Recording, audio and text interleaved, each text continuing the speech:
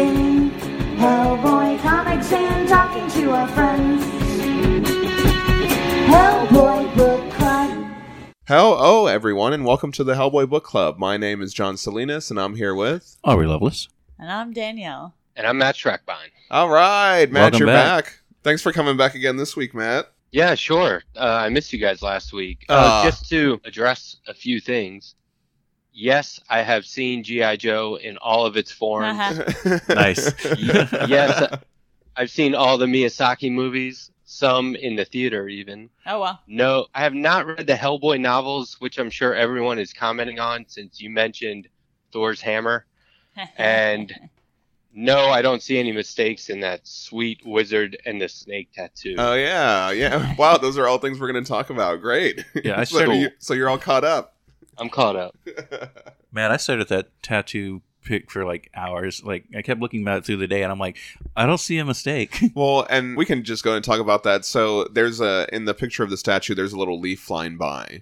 And the leaf is like colored brown, but it was incorporated on the tattoo. Like it looks like it's part of the statue. And it's pretty much like unnoticeable when you look at them side by side. But I guess Mark Tweedale put that on Twitter. He asked if that was the mistake. And the guy that has the tattoo, Carlos Martinez, said that's what he was referring to. Okay. So it's just, but if you look at the tattoo, it just looks like it's part of the statue. Yeah, I mean, I think if you have a giant tattoo that's all one color and then a tiny part of it is a different color, everyone's going to focus on that leaf. Right, yeah. Instead of like the meat of the focus of the tattoo, which should be the fact that it's a wizard and a snake and a shape. Yeah. Oh, it's so good. Yeah, it's really good. It was great. Yeah, so that leads me into, you can check us out on our social media. You can look at the tattoo. I have all my posts that I do throughout the week, and that's how people participate in the show. You want to tell some people what the show is about, Danielle? We all get together and we read comic books. It's a Hellboy comics and adjacent comics and properties. And then we talk about it, and then you guys talk about it because you say, hey, damn guys. And then we tell you what to read next time, and then next time you read it. And then that's reading Hellboy comics and talking to your friends. Back to you, John. Great. Thank you so much. And always go check out our pals at Mignolaverse.com, Mike Mignola's Art on Facebook. Those are all great communities to be part of. We have a lot to talk about this week, so we're going to go ahead and go into our listener feedback. Hey, you damn guys, drinking with skeletons, kill the black flame. Hey, We got a message from Nathaniel Green. He said, as per the conversation of artists being able to distance themselves from their work, I recall a quote from the great director David Fincher. Films aren't completed, they're abandoned. I now find through my due diligence before posting that the quote is a kind of adaptation of, in the eyes of those lovers of perfection, a work is never finished. A word that for them has no sense, but abandoned and the abandonment, whether to the flames or to the public, is a kind of accident to them, like the breaking off of a reflection, which fatigue, irritation, or something similar has made worthless. Yeah, so he posted that quote. That's from Paul Valéry, a French author and symbolist poet, and that's kind of, we talked a little bit about that. Great artists a lot of times don't feel that their work is up to par, We had some feedback on The Amazing Screw-On Head and Other Curious Objects from last week when I posted the teaser. Todd Biala said, really love this book. Excited to hear you all discuss it. Robert Lindbergh said, my all-time favorite of the Mignola comics. Mignola was kind enough to sign it when I saw him in Copenhagen, and I have a beautiful print of the artwork right here on the wall beside me. Benny Decker said, I love Screw-On Head. I am sad to read in the notes that Mignola didn't have further plans for the character. It was so much fun. Thanks for covering it. It wasn't on my radar until I heard you guys were going to read it for the podcast. Hey. I thought that was really exciting. I was like, cool. yes, that's kind of one of the big goals is to kind of pull people into all the other titles as well. So, yeah, mission accomplished there. Nathaniel Green said, I could almost hear myself requesting a live watch along while we record ourselves watching the DVD with you, but that would be looking a gift horse in the mouth. I'm so glad I didn't ask for that. Yeah, but that would be great to do some sort of like commentary, sure, and then the listeners can listen to it, and then they can do a commentary, and then we can talk. No, I'm just kidding. endless like loop But, of awesomeness. Yeah, but I have thought about doing commentaries or doing something like that. Maybe that's something we'll work into the show Sure. down the line. We did talk about like even before the whole show started. Yeah. So maybe. And my talking through movies game is strong. Yeah. I don't mind doing that. We watched Terminator 2 over 3 days. I got to stop it and rewind it and be like, look at this part. Drew Campbell said, "Man, y'all need to watch some Miyazaki films. They're basically all masterpieces." And then he said, "Toy makers of the world, where the hell is my screw-on head action figure?" Yeah. Yeah, especially with these like with the 1,000 toys one that they just did, they could easily do like a really cool screw-on head one. Be cool. Jen Niklas said, "Yay, finally Hellboy in Hell next week. This week, actually. As for Screw-On Head, I think a lot of the humor also derives from the lack of character like Hellboy. You know, that one smartass that comments on how pulpy everyone acts. Well, good luck, buddy. Everybody here is a character in a comic and doesn't question it. May they be a three-legged dog or a criminal lunatic. We laugh because they don't. This is their own weird world, and they take the job seriously. So it really is G.I. Joe or He-Man, which I later watched, and boy, was it trashy." Yeah, I know that feeling. I went back to try to watch He-Man when I was an adult. And I'm Right. like, why did I like this? Nothing there. You don't realize how many times they reuse the same pieces of animation over and over. There's nothing there. It's like a. It really was a toy commercial. What's that candy that dissolves as soon as you put it anywhere near your mouth? Cotton candy? Yeah. He says, "I think that Mike once tried to do more with the character, but nothing came of it, which is okay. We got a Mignola comic without the intentional humor, and it was the funnest thing ever. Magician and the Snake was indeed sad, but it's even sadder that Katie Mignola didn't publish anything until now. Or I haven't found anything. If you can believe the story and the one with the Hydra, she had an active imagination, and maybe we could have expected more great stuff from her." Yeah, I didn't think about that. So she helped with the Hydra and the Lion. Remember that one? Yeah. And then Magician and the Snake, which are two really great stories. I thought that was interesting feedback. He also said, "Prisoner of Mars is something I would like to see Mike publish more. This is a real anti-comic. Of course it's absurd. It could also be that Snap and his friends just make up these stories to impress each other. Like they are the sons of Munchausen. So he could pull it all out of his ass. Or does he? Reality and fiction combine into one, and in this one, if any of these characters need to come back, it's Dr. Snap and his mustache. Also because the story is really pretty. They all are in this book. The Amazing Screw-On Head is one of 2 books. I take in my hand to look at the art. The other is Hellboy in Hell. Hear you next week." Yeah, so I thought that was great feedback. Thank you so much. I never thought about the Mars one, where it being like just a bunch of guys telling stories to each other. Yeah. I just took it at face value. Like, yeah, of course he killed his friend and then got hung and then went as a ghost to Mars and then became a robot and then got reborn and now he's sitting back with his other buddies telling the tale. Perfectly logical. Yeah. Jason Abaddon said, "Regarding Screw-On Head's animated adaptation, I personally love it, but love it or not, it clearly shows that Mignola's art can be adapted to animation." And he also mentions he did not like the animation on the Hellboy animated. I did like that one. I thought it was really good. He said, "You guys were talking about could Hellboy lift Thor's hammer, and I really hope the book club eventually goes into the Hellboy novels by Christopher Golden and Mignola, in which we learn what would happen if Hellboy lifted Thor's hammer and couldn't put it down. The book has amazing illustrations by Mignola and brings all the Norse mythology into the HB verse." That sounds fun. Yeah. "I love The Magician and the Snake. If I ever get to meet Mike again and I can request a sketch, it'll be the snake kissing the magician on the cheek." Aw. Yeah, I thought that was great. He said, "Also, I want a lamp in the shape of that robot body from Mars." Yeah, that would be awesome. That would be cool. That would be neat. Or the magician booping him on the snout. Yeah. Would be cute. And Lobster 20,000 said, "I absolutely love how Mignola draws puppets."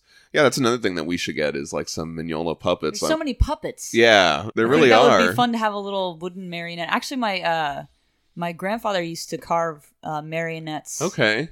There were ducks though. Oh, All wow. Marionette Okay. ducks. Yeah. Were they like humanoid with duck heads? No. It was like ducks. It's super cute, and he could make them do like. Oh, wow. He could make duck sounds. He would make them look like they're like eating and walking, and anyway, That's pretty sweet. Yeah, that is. super fun. Carlos Martinez, that's the guy that had the tattoo. He said, "I absolutely agree with Danielle's comment about the rooftop panels. So sad and hopeful. life is what you make it moment. Yeah. Regarding In the Chapel of Curious Objects, Jerry Turnbull said, I always imagined this was Mignola's hand. That's Aw. opening the little thing to Oh, that's reveal pretty the cool. shapes. Yeah. Ross Radke said, the first signing I ever attended was Mignola at Portland, and I brought my Screw-On-Head hardcover. It happened to be my birthday, and he drew a snake under the signature on the inside cover. So I was showing Danielle a picture of this.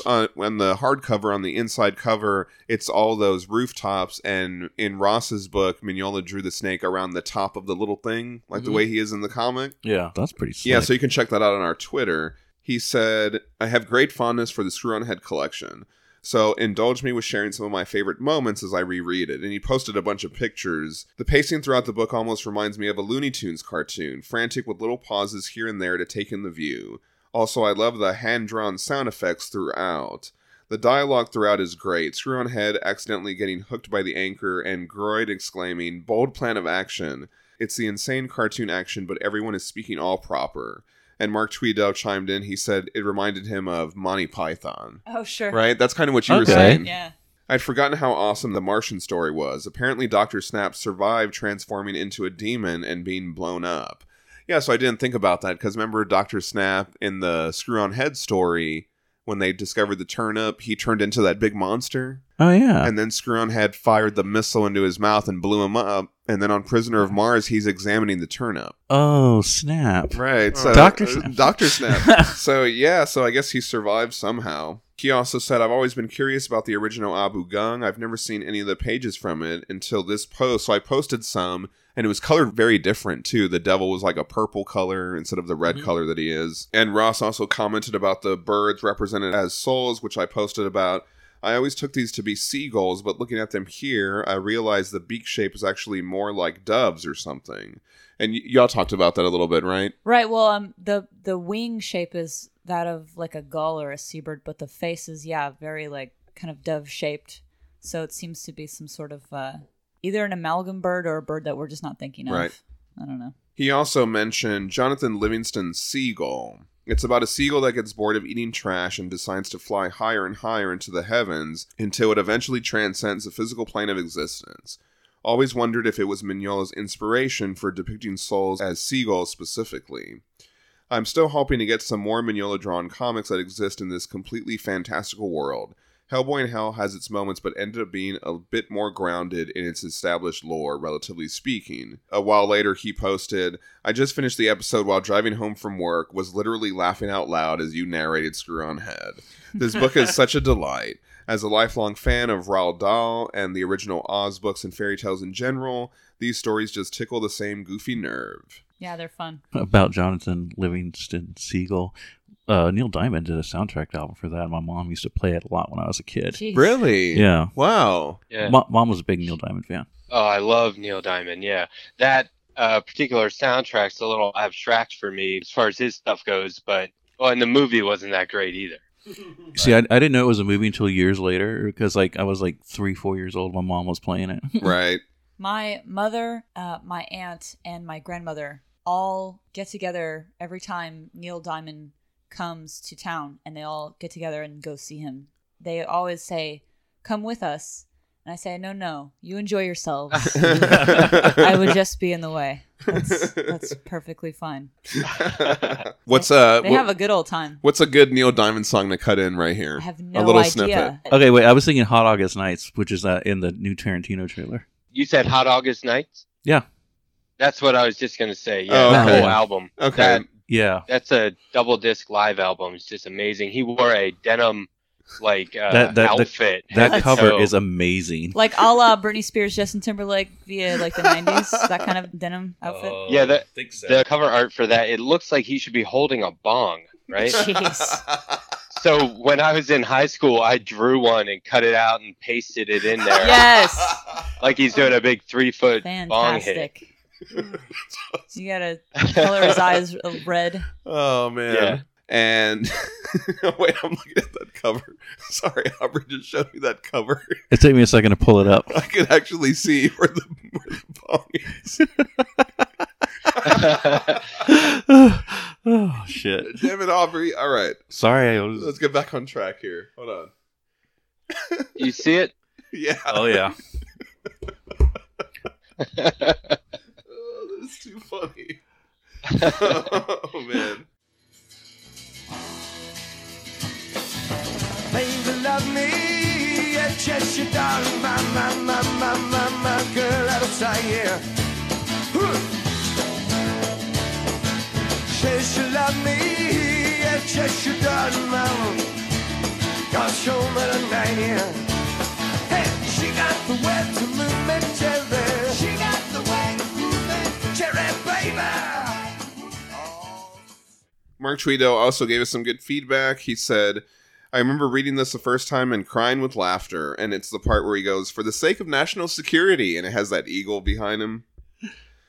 He said, you all seriously need to read Hellboy, The Bones of Giants prose novel. It's in continuity, and it will answer a bunch of your Thor questions. I gotta say, I love hearing the outpouring of love for the magician and the snake. With the cartoon, you have to remember it was a pilot made on a very limited budget. Had it been picked up, it would have likely been revised and refined, cleaning up the sound with a better Foley. Considering the showrunner was Brian Fuller, the guy behind Pushing Daisies and Hannibal, I imagined it could have evolved into something really special. My biggest difficulty with the pilot is the music. It's silly, and I think it would have been so much funnier if it had been played completely straight. But I always think whenever something silly underscores itself as I'm silly, it inevitably becomes less silly. As for the animation style, I feel like anything traditionally animated is going to feel either too far from Mignola's art or too close without nailing it. I'd rather see an animated Laika style in stop-motion animation. And so that's like Kubo and the Two Strings or Coraline, right? That Yeah. would be a fun adventure. He I says, also think, I don't know if you ever saw the Men in I don't know if I'm dating myself. The Men in Black cartoon. okay. Yeah. That I think that would We were recently watching something that had that in it. that would have Yeah. always. I feel like that would lend itself Okay. well to Yeah. that kind of universe. But anyway, but yeah, no, I agree with the play it straight and it's funnier thing. That's my default. Yeah, well, regarding that stop-motion animation, Mark Tweedo said, can you imagine what they could do with the lighting? Plus, with Mignola's artwork, it would look like it would be sculpted. They should get Wes Anderson to do that. Oh, That that would would be be cool, yeah. great. And I think Mark should be a producer. Really, right? Yeah, I mean, or an advisor or something. Yeah. And then at Rev Andy Carlson, he also jumped on that comment. He said that it would work really well with the recurring puppet show motif. And he said, but he would also like to see something in the Gendy Tartakovsky style, like the Samurai Jack Yeah. style. You know, that would be really cool too. Dexter's Laboratory. Yeah. And, Clone Wars. yeah. I like the Hellboy animated stuff as well. Yeah. And I was just curious. I'm not sure I've ever heard you guys mention. Did you ever see the Lobster Johnson teaser that they had? Yeah, well, I actually posted that. I think I posted online, but it's after the end credits, right? There's Right, a little okay. teaser, and Lobster comes up, and he like shoots, and as he shoots, his Yeah. face is like illuminated by the gunshots. Have you seen that, Aubrey? Yeah. Okay, yeah. Yeah. I wish they So would have they- done that. That would have been so Yeah. cool. It looked like they had plans for more. They should have kept going. From what I heard is that they did have plans for at least one more, but it just lines the studio didn't like the money. It didn't. I don't know, something to do with money. Right. Ah. And then I actually noticed, like, if you go on Amazon Prime, there's one on there that I've never seen, but there's like a little advert for it, but you can't get it anymore. I don't know what that's about, if it was ever released or... Anyway. Last bit of feedback here. Ross said, surprised you're moving on to Hellboy and Hell so quickly, but I'm excited. Haven't reread it since the single issues, and I've had the library edition waiting to be read for months. It's odd Hellboy isn't on the cover, as if warning you to leave expectations at the gates. So I thought that was a great bit of feedback to go into our book club discussion for the week. This week we're going to be talking about Hellboy and Hell. We made it all the way over here, gang. Man, I'm excited. Right before we started this podcast, I watched this video about coloring in comics, and it was randomly I just happened to watch it, and it focused on Hellboy and Hell. Well, wouldn't it? Yeah. And this then is, so, this like- is like the master class in comic book coloring is Oh, Dave yeah. Stewart, Hellboy in Hell. And then, like, so when you were talking to me about starting this podcast, I remembered that video, and so I've kind of been excited to get here. Yeah, no. I really think it's special that we've gotten all the way here. We've read all the Hellboy short stories. We saw Hellboy fight the dragon and die, and then now here are his adventures in hell. And what makes it so special too is it's got all the Mignola art, right? So this is completely Awesome. written and illustrated by Mignola all the way through, which is really special for, you know, the fans and everything. I remember being super pumped about this. And yeah, I just think it's a big milestone of our journey here. We're going to be hitting a year next month, a year of doing Wow. the Oh, podcast. wow. Yeah, it'll be at the Wow. end of next month. But this is really special too to get here. You know, when we first started, I never thought that we'd be reading Hellboy in Hell. You know, even the thought of it, I was like, that's months and months away. And so I wanted to do something just a little special, right? So I found these Hellboy Mega Construct guys. What? I found them at Walmart for like $5, Cute. and so I got you these little action figures. Have you Thank seen those you. little Mega Aw. Construct Hellboy? Have you seen this, Matt? It's like a little Lego No. Hellboy guy. No, I don't know. So funny. Well, I actually got you one too, Matt. Aw. So I'll send you it to did? you. Yeah, I'll send it to you since you're celebrating this monumental Oh, thing that's with awesome. us. Very Yeah. sweet. So yeah, no, I was at Thank Walmart. you. They had it for $5, and I was like, do I buy all of them? Like I was about to drop like $50 because they had so many of them, and I just wanted to buy all of them. But I was like, you know what? I'll get some for the book club gang here. so sentimental. Yeah, so Cool. you have a little Hellboy toy to, you know, mess around with. Great. That's awesome. Thank you. This thing is super cool looking. It's like a little Lego man. Yeah, I think this Mega Constructs is that like the knockoff Lego? There's lots of They're- knockoff Legos, yeah. I guess. And so they have their own little sets, and like they have I guess they have the licensing for all the He-Man Oh, action fun. figures, because I noticed when I saw this one, they had all the Halo guys, and they had all the Masters of the Universe guys, and then they had Hellboy for some reason. I was like, oh my god, I'm buying this. So, Cute. and Hellboy in Hell tells the stories of Hellboy's journey through hell after the events of the Fury. We're going to be talking about the first 4 issues today. They were published from December 2012 to March 2013. Story and art by Mignola, colors by Dave Stewart, and letters by Clem Robbins. And we open up with this brief history. On December 23rd, 1944, Hellboy appeared in a fireball in the ruins of a church near East Bromwich, England. In 1952, he was granted honorary human status by a special act of the United Nations and began working as a field agent for the Bureau of Paranormal Research and Defense. He quit the BPRD in 2001 and traveled to Africa, where he was abducted by mermaids. After several years lost at sea, he returned to England, fought some giants, fell in love, and learned that he was the direct descendant of King Arthur, and therefore the rightful king of all of Britain. Shortly thereafter, he fought a dragon and was killed. I think that Okay. perfectly That sums is up. great. Yeah. But if this were like the original pitch for Hellboy, they would have said, yeah, we think we're going to pass. Right, exactly. Oh, right. That sounds a little convoluted. What's the whole mermaid thing and then King Arthur? But in hindsight, it's awesome. Yeah, it really works so well. Yeah. They wrap up like 3 omnibus and 2 short story omnibus worth of Right. material all in one paragraph Right. and a sentence.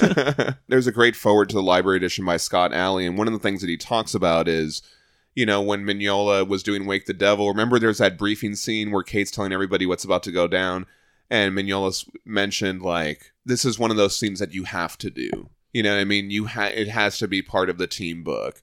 And Scott Alley said this was the point where he didn't have to do any scenes like that anymore. He's not Yeah. doing anything that he has to do anymore. This is just all stuff that he wants to do. Hell is Mignola's own dreamscape that he can kind of just build and do whatever he wants with. And we're all better for it when Yeah. artists are able Yeah. to. Well, when artists and writers who are masters at their craft are able to just do whatever the fuck they want, the result is this incredibly rich. It's so very finely detailed, and then all at once it's not at all detailed, and Right. it's something that's escapes description. But then, like, when you try to sum it up so neatly here, like Aubrey's saying in this little paragraph, it's Right. like, oh, okay, well, that's interesting. But when you get it in the context of all the artwork and the composition that he brings to it, and of course Dave Stewart, I know I sound like a broken record, I say this every single episode, but it's just fucking beautiful. And Yeah. no one does sequential art like this guy. Yeah. And it really is he a different elevates experience. it to a fine art level that is very rare, and it's a fucking privilege to read this shit. Yeah. honestly. I don't know of other comic book makers that can just sit down and tell the perfect story in the exact way they want it told and have it resonate like this, especially when it's totally abstract. Yeah. I know, Like, yeah. I get chills reading it because I'm like, this is genius shit. And he thinks that he's not very good at what he does, which is incredible to me. It makes it like, if you go back and read Strange Places after this, the Third Wish and the Island, Right. it makes it as if he was holding back Yeah. during that time. Absolutely. Oh, yeah. And like now he's like, all right, fuck it. Yeah. Gloves are coming off. Yes. I love And that. I'm going to though. blow this up, and I don't care what anybody says anymore. I'm going to do it the exact way I want to do it, no matter what. Where else is that happening where it's also so successful? Oh, yeah. Right. I mean, the world is better for it existing in the way that it does. And I think that it's just a rare example of everything coming together just as it should. Right. Well, he he worked to it. You know what I mean? Yeah. It's kind of like this has all been building towards that, and the final piece was killing Hellboy, and then it's like, okay, now I can do whatever I want, you know? But it would, I was anxious going into this. I had to, my emotional processing began when they announced the series. right. Jeez. It Wow. was, Hellboy readers are so close to these stories and the characters. I felt like this was going to be so good, it was going to hurt. It was one of those things where in advance it's going to make you want more right away. Yeah. Like if you're addicted to a drug and someone goes, "Oh, I got a better version of that." You do? No. Where's this? And why have you been keeping it from us? But You're holding out on me, but, like, man. yeah, so this is just a total work of art as far as art and writing, Yeah. and storytelling in the comics form. I mean, it sounds silly, but my eyes were burning when I read this Yeah. for the first time because it was just too good. It's like people say, "Oh, the hair stood up on the back of my neck," Sure. but for me, it was like not that I was tearing up, but my eyes hurt looking at it. Right. Yeah. Like I couldn't imagine it was going to be this good, and it'd be awesome if somebody could challenge me on this, but I think this is one of the single best first issues in any Hellboy story. Sure. Yeah. Nice. I had the privilege of being able to read it in the library edition, and that's the pages, these giant pages. It's just, yeah. Anyway, sorry, Aubrey. You're gonna Oh, say yeah. No, actually, thank you for that because I did read it in the library edition. It Yeah. was fucking something? gorgeous. Yeah. Yeah. But no, touching on that whole where Scott Alley says because I did read that in the thing and it Okay. made me think that when Mike Mignola said having the briefing is something that you're supposed to have, it was also he was just starting out as a writer, Right. because he'd just been an artist. He even talks about how he just wanted to be an inker, and so in the first stories, he had John Byrne doing the scripts for him. John Byrne was able to leave, and it was all Mike Mignola, and then he quit the bureau, and it's like each step like that is him getting more confident in himself. Yeah. And just I like that. Because it's like he's writing a book and he's like, okay, so this is how a teen book's supposed to go, and he's like, no, fuck it, I'm gonna have him quit and go hang out with mermaids. Yeah, kind of shedding tropes along the way. And Yeah. just kind of lets Yeah. himself take over. And then reading that, and I started reading this story, and everything about these first few issues was wonderful. I mean, it Yeah. was just something fun and exciting, and I was just blown away by everything. Absolutely a Yeah. unique perspective in the world of sequential art, Yeah. which is not something you see every day. Right. I want to open this thing.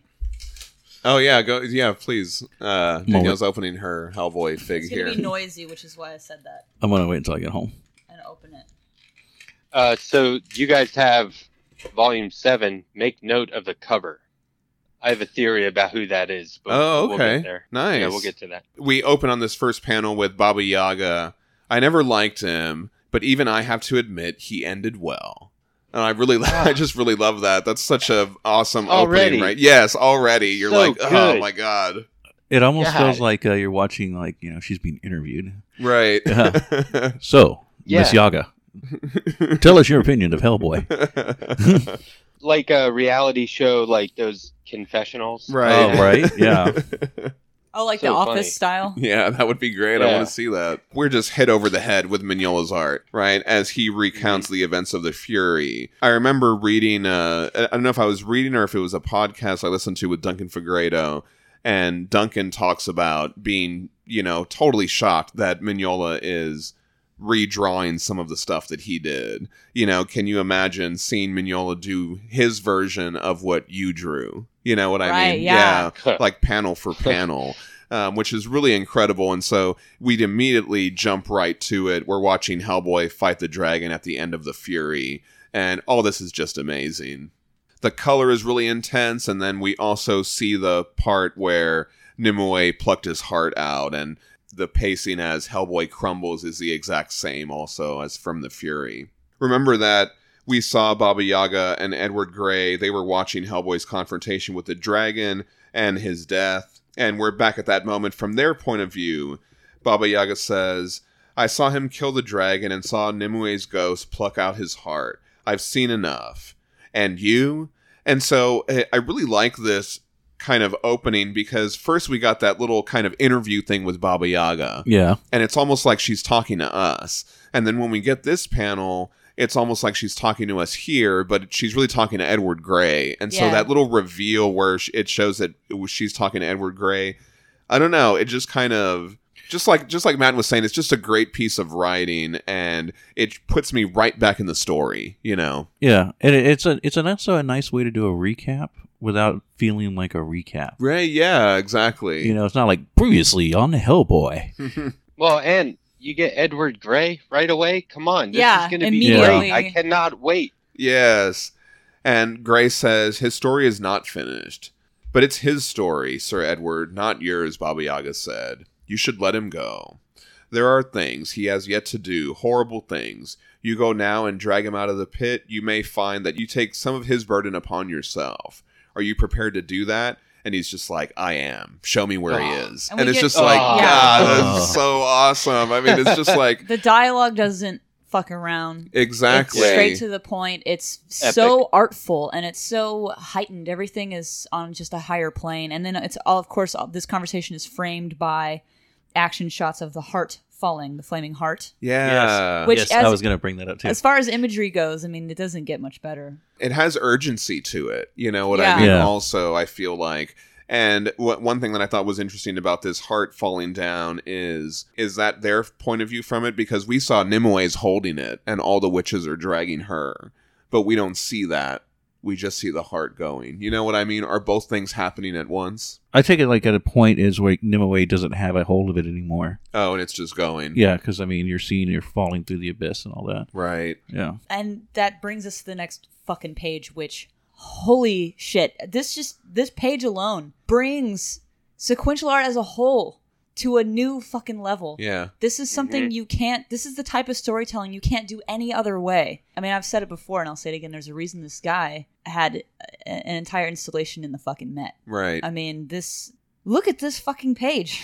Look at it. Yeah. Holy shit. It's amazing. Yeah. I mean, You know that previous panel where Edward Grey said, I am, show me where he is? That was my first letter that I wrote on this series, which was published in the 4th issue, I think. Yeah, I reference actually that. saw that yesterday when I was looking through it. I was like, oh, look, there's Matt's comment, and you did Cool. talk about that panel. Yeah. Yeah, that's one of the most exciting things ever. And you're right. I mean, you turn the page and you're like, That page. I don't need to keep reading Yeah. the rest of the day. I could just hang out on this page. honestly, I stared at it for so long. I was just like, this is a It's a masterpiece. Yes. Yeah, it really is. And we watch Hellboy fall into this skull mouth. So there are all these statues throughout Yeah. hell that we kind of see.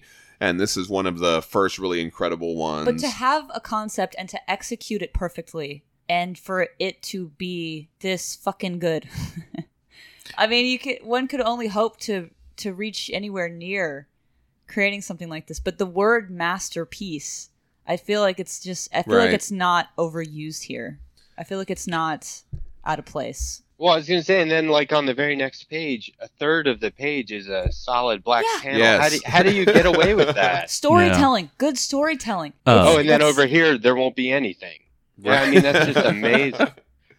I also like how in our first glimpse into hell in the Hellboy story, it's not all traditional hell look, but it is kind of, but it's everything's black right. and dark, like you're in a cave, but it's also you can see the smoke and it's all fiery. And it's really cool to see his take on hell. And yet, Dave Stewart takes all of that imagery, Mhm. and I've never seen such colors. Yeah. Oh, And in these library editions, I have never seen such colors.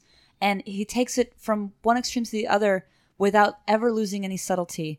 And the tone on tone and the down to the digital brushwork. I mean, we watched that thing, a interview documentary kind of type deal with him, and it only deepened my appreciation for what he does. But these pages in this book are some of his best work as well, I think. Yeah, the panels are kind of minimalistic, but they really just kind of give you exactly what you need. And I love this one just all red panel as Hellboy hits. We go from these you deep know. reds and oranges and yellows to these amazing, the greens and the blues, and then we've got all this purple comes in and all the pinks and purples. He knows exactly where to use every tone, and it's just masterful.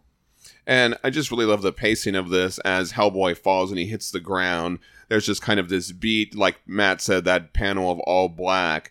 And then he stands up and it reveals this, this crazy scene that he's in. So he's standing on this rock and there's all these like crustacean sea monsters around him. There's just an exclamation point in his word bubble or whatever. So it's just really good pacing to get up to that one giant splash page.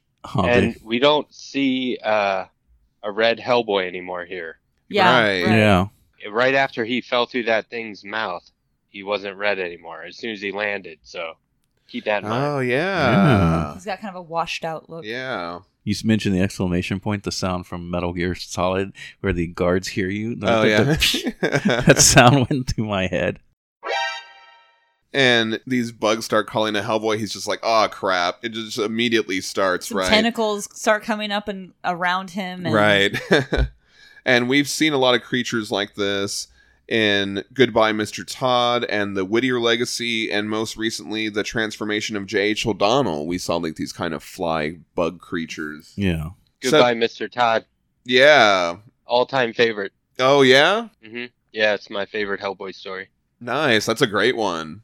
And it has so many of the themes that kind of resonate throughout, including this, we get a little callback in just these monsters. Suddenly, Edward Grey appears behind him. He tells Hellboy that he's in the abyss, not quite hell. This is the outer edge. You are staring into the bottomless depths of chaos, he says. Oh, sorry I asked, Hellboy says.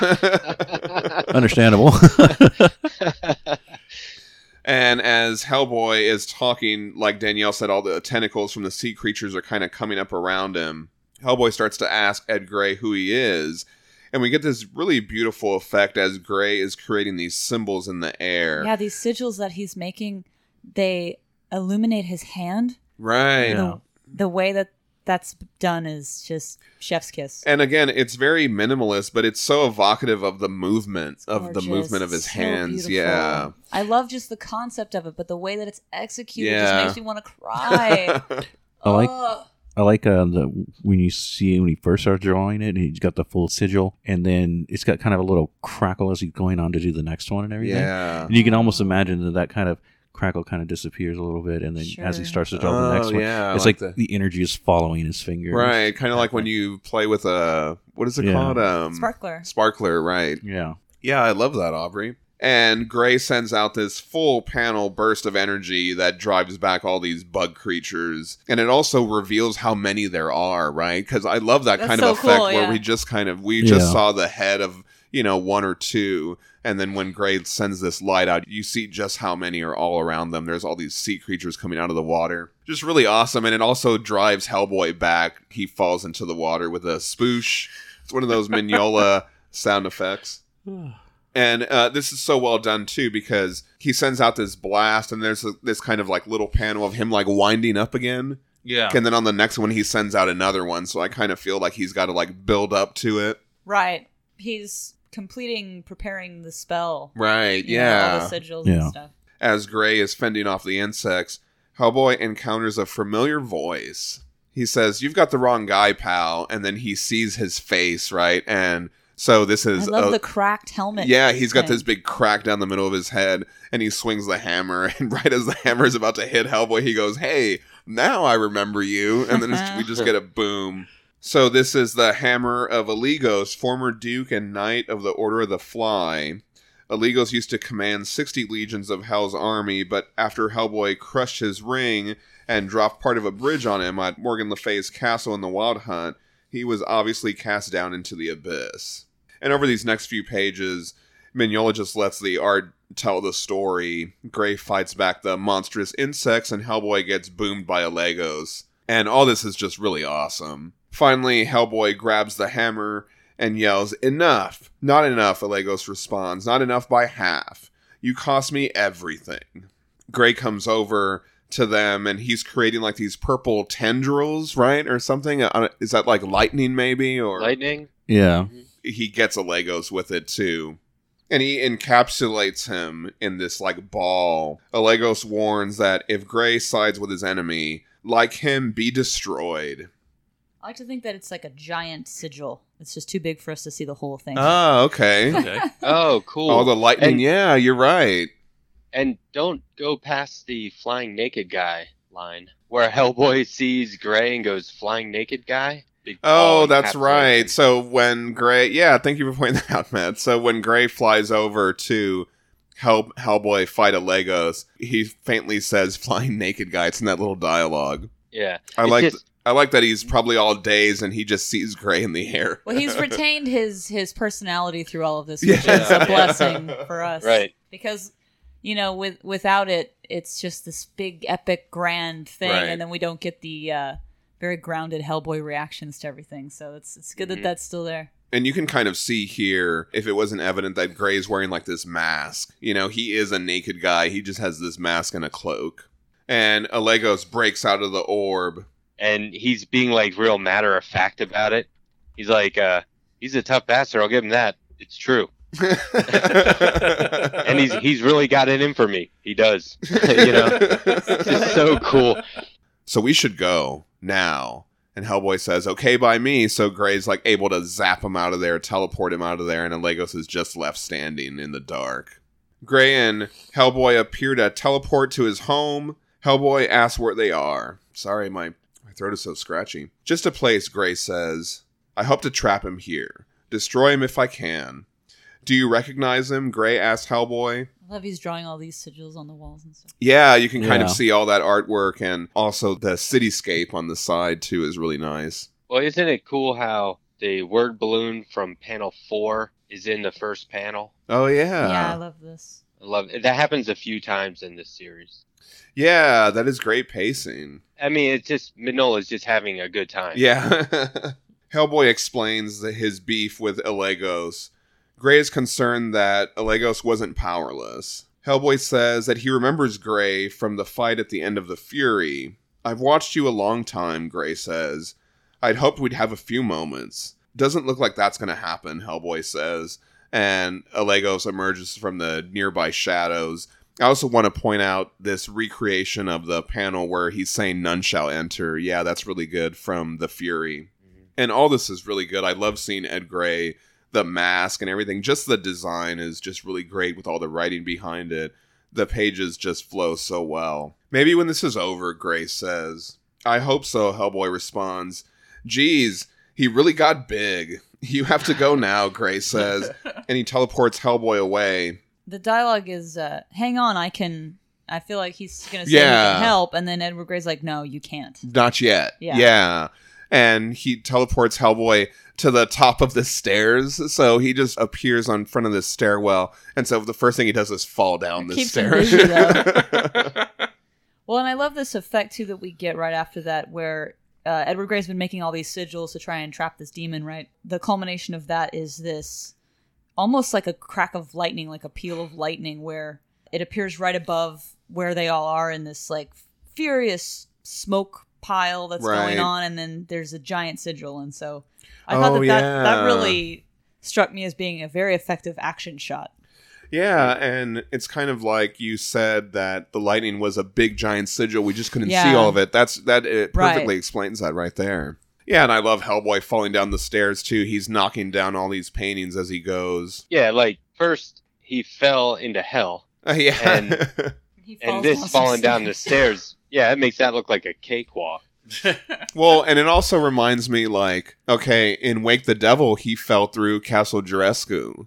Yeah. And in Darkness Calls, he fell through the witch's coven. Like, he landed right in the middle of where they were meeting. Oh, yeah. He seems to fall a lot too. He always lands right where he needs to be. And here he lands right in front of a puppet theater. And so he watches this puppet theater do a scene from A Christmas Carol by Charles Dickens. Which we all know was adapted from the 1980s movie Scrooge with Bill Murray. Right. I love the puppets. Mignola likes to draw these little marionettes all the time. It's super cute. Yeah, and so A Christmas Carol in prose, being a ghost story of Christmas, commonly known as A Christmas Carol, is a novella by Charles Dickens, first published in London in 1843 and illustrated by John Leech. A Christmas Carol recounts the story of Ebenezer Scrooge, an elderly miser who is visited by the ghost of his former partner, Jacob Marley, and the spirits of Christmas past, present, and yet to come. After their visit, Scrooge is transformed into a kinder, gentler man. And so we're seeing that scene where Jacob Marley appears to Scrooge for the first time. And I noticed in the artist edition, it says for Tom on this page. So I don't know who Tom is, but that's I guess Tom ended up with this awesome page here. Scrooge is talking to Jacob Marley, and it's this scene. Jacob Marley says, "I wear the chain I forged in life. I made it link by link and yard by yard. It is a strange pattern to you, or would you know the weight and length of the strong coil you bear? It is a ponderous chain. Speak comfort to me, Jacob," Scrooge says. "I have none to give," Marley responds. And so this is all kind of very ominous, kind of set building. So Jacob Marley's like, "Hey, I'm the guy I used to know, and I have chains on, and 3 ghosts are gonna visit you. Back to you, John." When he says, "Look to see me no more, but look that you remember." And so Hellboy turns around, and there's a spirit behind him. The design of this spirit is fucking awesome. The reason the storytelling it took this route is that we're meant to believe that hell is a place where it's kind of your own psyche is sort of taking you through this journey. It's sort of maybe a weird, like, dreamlike, psychedelic, maybe not even a place, just kind of a mind state. Right. Well, Scott Ellie described it as Mignola's dreamscape. Yeah, so dreamscape. Yeah, that's a perfect way to describe it. I think this is the Ghost of Christmas Past, or supposed to be. I think it's literally Lethe. I don't want to jump ahead if you were going to mention it on the next page. I'm just saying, like, the narrative has taken this shape because maybe this is something that made an impression on Hellboy personally. Like, when he was young, he saw a marionette show on the puppet station where they were doing the Christmas Carol special, and you know what I mean? I was thinking he probably just watched A Christmas Carol and then Sure. it manifests as a marionette Sure. show. But for some reason, he probably just didn't care for it. But I like this line, Ghost of Christmas Past. And the spirit says, not hardly. That's I love that beat. Yeah, and just like Matt was mentioning, I wasn't going to mention that, Matt. That's a great find. So on the next page, as this ghost takes Hellboy by his hand, they both go flying up. It kind of reminds me of Darkness Calls, where the witch takes Hellboy into the air. But it does say Lethe. And did you look that up? Lethe was also the name of a Greek spirit of forgetfulness and oblivion. So it's kind of nice that he would be the Ghost of Christmas Past in this story. Right. Ghost of forgetfulness. So Lethe was also a river in hell. Yes, and that's what I knew it as. So thank you so much for doing that bit of research, Matt. The reason I did it is because they have this weird green panel down here. Yeah. And that is a zoom in of what's coming out of that statue's mouth that says Lethe on it. Right. More to come. Yes. I love that. Thank you for pointing that out. That also can explain why the ghost didn't have any eyes, because, eyes being forgetful. And yeah. Very good. This is just real quick also on the page that you were talking about with the statue with that says Lethe on it. Above that, and this is something that John said to me a while back, he's like, look at this panel. These are just shapes, but you know what they are. Oh, right. You were telling me something about how much you were impressed by the fact that these are just some shapes, but we know that in these two little shapes, there's so much gesture included. There's so much. He says so much with so little. Yeah. And that's really impressive to me, how you can make out what these shapes are. And then right next to that is a very detailed, kind of zoomed in version of what's going on there. So you don't always need to do that. You can, if you know what you're looking at, your eyes and your mind are going to fill in the rest of it, and just kind of, you just need the impression of something. It's a great example. It's impressionist. Of that. Yeah. It's very, and of course with all this backdrop of these creepy hillside buildings and stuff like that. All the town and buildings studies that he did are all in that. Oh, in the library edition. The library edition, and you can look at those, and he's like, "Yeah, I got carried away with these." Are you afraid? The ghost asks. Let's see, Hellboy says. I got killed, fell into a hole full of giant bugs, and a big iron guy beat the crap out of me with a hammer. Considering the day I'm having, I think I'm doing pretty good. So where are we now? In the actual issue, you turned the page and there was one of those big creepy statues and it said Pandemonium. So that's how that issue ended. And Pandemonium roughly translates as all demons. It can also be interpreted as all demon place. John Milton invented the name of the capital of hell, built by the fallen angels at the suggestion of Mammon at the end of Book 1 of Paradise Lost in 1667. And that's the name of Chapter 2. We see Hellboy and the spirit flying through hell. Out of the cities, cross the Stygian Sea, cross the lake of fire to the heart of hell, Pandemonium. And we see the city and it bleeds. Oh, that's so fucking cool. Well, it's like lava blood. Yeah. It's so cool. And I love this. There's all these statues. And so in the sketchbook, Mignola talks about that a lot of these are based on real statues, and he just knocked out, Pieces of it. knocked out part of the statues Different and then chunks and body had parts. like blood flowing out of them. We made these mouths. Yeah, on their the stomach stomachs. mouths and stuff like that. It's such an original and super fucking cool idea. Ugh. Yeah, and so I love this as we focus in on the city. The statues tell their story. There was a second fall of angels, the spirit who witnessed the coming of man, but would not kneel. And for the sin of pride, they were hurled down into the abyss. One rose up and declared he would not be bound. He declared himself a king and reared up a great city. Holy crap, Hellboy says. I promise you, you have nothing to fear in this place. Hellboy's like, because we're invisible? No. Really? I thought for sure we'd be invisible, Hellboy says. No need. Oh, it's I so actually, good. yeah, I started laughing out loud at this page. It's so good. Oh, it's great. And the I thought ghost for sure we'd be invisible. and the ghost says, there's no one here to see us. They're just flying through, and then so they go up to this statue. You sure about that? Hellboy asks. And it's one of those, it's got like the stomach mouth thing. I just really love that. That's such a creepy design. You can see it in this statue up here. And the way the color is done. Yeah, you can really kind of see that the light is coming from that stomach mouth hole or whatever. And as they go in there, the spirit tells Hellboy that the news of him coming to hell caused all to hide themselves. All the princes, ministers, dukes, marquis, earls, and knights, along with their legions, all fled. Not that I'm sorry to have missed them, but why, Hellboy asks. And the spirit flies them to the Citadel of the Fly. And so I love this as they're kind of going into there. There's all these mouths that are kind of like bleeding, all this stuff. And there's that huge symbol of the fly that we saw on the in art, Aligos Ring. On the art pages, he's doing all this, and he's like labeling what the stuff is. And he has a couple of pages where he's like, it's like lava blood. Yeah. Is what he calls it. So it's like this weird, he doesn't quite know what it is, but he knows it looks cool. Right. Which is pretty much all you need as an artist, great. I guess. But it's, like you said, like the big sigil of the fly and all this stuff. The fucking art in this page is so fucking good. This work, to me, it's comparable with like, you talk about Geiger's designs, for stuff like Aliens and stuff like that. Can you imagine like a place like, like the kind of set design that he could do if he was just like unleashed with this kind of stuff? If you could recreate these colors. So Hellboy is red again. Yeah. Ah, okay. Just that one panel or that one page. Yeah, nice catch on that.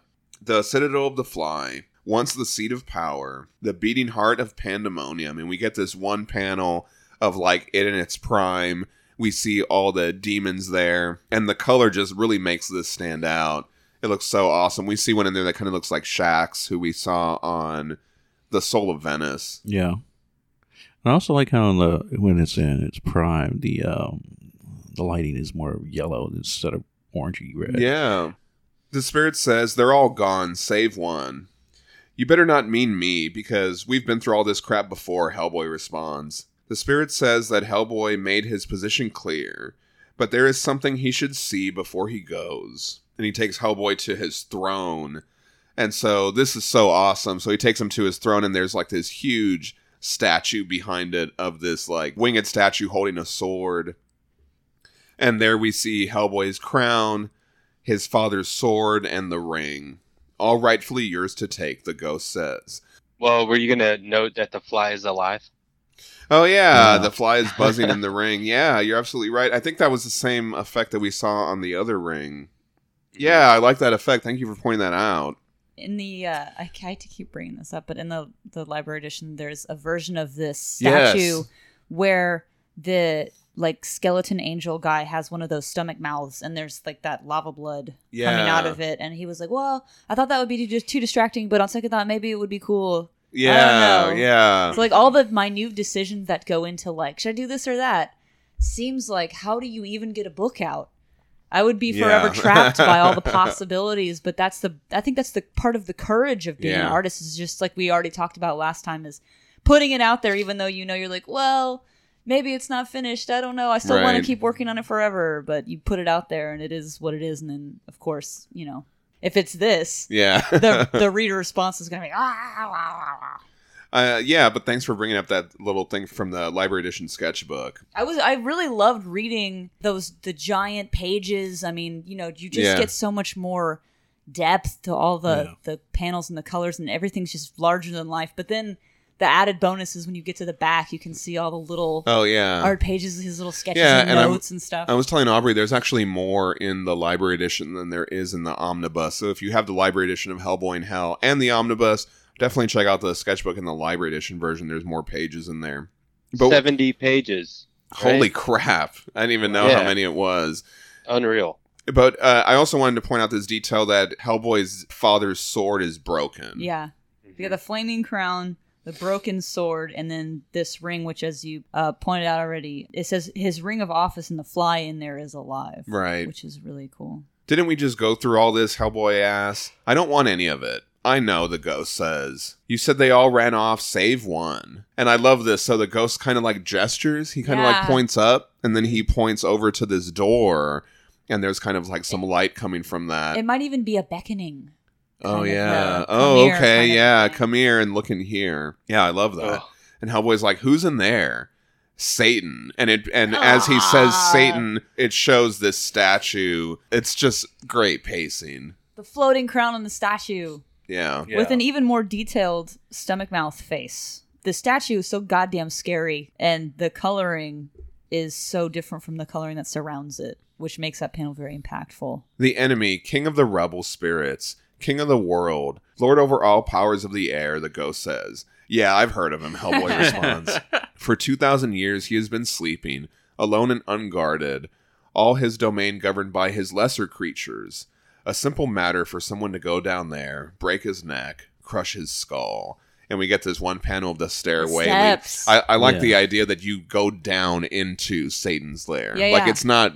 Normally, you would think you would go up to see the king, but here you go down all these levels. Or like Macbeth, steal into his chamber of his sleeping king to cut his throat. And the ghost kind of holds this dagger towards Hellboy. And we get this quote from Macbeth. Is this a dagger which I see before me, the handle towards my hand? So when I read that, do you remember Dead Poet Society with Robin Williams? Oh, yeah, I do remember that. There's this one part where he's like, trying to get the kids interested in the reading. He's like, now imagine John Wayne doing Macbeth. Is that a dagger I see in front of me? Or some shit like that. So every time I hear that, ever since I saw that, that's how I hear that all the time now. And so we get this panel of Hellboy just looking at the handle of the dagger. And then we get this one panel, it's just all black. And it says, who would have thought the old man to have so much blood in him? And then we get this one panel of the knife falling to the floor, bloodied, and it just says clang. I love that panel. Very interesting. That's one of my all-time favorite panels. This was left wide open to interpretation, but I guessed what happened here. and I feel like I lost major geek points for not calling it out or writing in about it. Oh, right. Okay. Well, maybe it's better that you didn't, so that it kind of the people who maybe didn't guess, Right, were right. able to Yeah. sort of. But yeah, I Yeah. mean, for me, I was just like, oh, this It's is just these quick 2 panels. Yeah. And it just kind of leaves like that. And then we cut to Hellboy and he just goes back to his conversation. Yeah, but the guy is different now. The spirit. Yes, is that's what I was going to Yeah. mention. So he says, they ran when they heard I was coming. Why? So many reasons. The spirit says, I've seen enough. And then the spirit says, not yet. But when we look at it, it's a different spirit. So this would be Ghost of Christmas Present, right? I don't know. I guess like I didn't catch it until I went through it a second time with knowledge, and then also what you just brought up about the ghost, Matt, earlier. It all of a sudden made all this stuff kind of sort of click Yeah. into place. I'm like, okay, now I get what's going on. And then but when I first read through it, I just thought he's like he handed in the dagger, and I thought he didn't take the dagger, and then the spirit just popped out, and the other one popped in. But yeah, Right. Yeah. Hellboy is transported over to this other area. We get this one panel of orange. They're in this different space. They're kind of in front of this waterfall over these rivers. What the hell was that? Hellboy asks. And where's the other guy? And then he remembers that puppet show. You will be haunted by 3 spirits. Right, Hellboy says. Okay, now look at this like waterfall, right? Mm-hmm. Think back to the statue of Lethe Yeah. when he saw the first ghost, and it was like a zoom in. Yeah. And this And this so- kind of looks like that zoom in now. Yeah, and then so they go to the next panel. He says, "This is the river Cocytus." Yes. I think that spirit is Cocytus, and Ah. that literally translates to lamentation, and which is basically just bitching. And think about how you're always bitching about the present. Right. Oh, I wish it was more like the past, or oh, one day I hope it's not like this anymore. Yeah. Maybe that's not always true, but I think that's a good reason for Cocytus to represent the Ghost of Christmas Present, so to speak, or fill that role here. Sure. And like Lethe, it's another river. There's more to this theory of mine, but we'll get there. Yeah, and thank you for filling that out. And Cocytus is a river in the underworld in Greek mythology. It flows into the river Acheron on the other Right. side, which lies Hades, the underworld, and the mythological abode of the dead.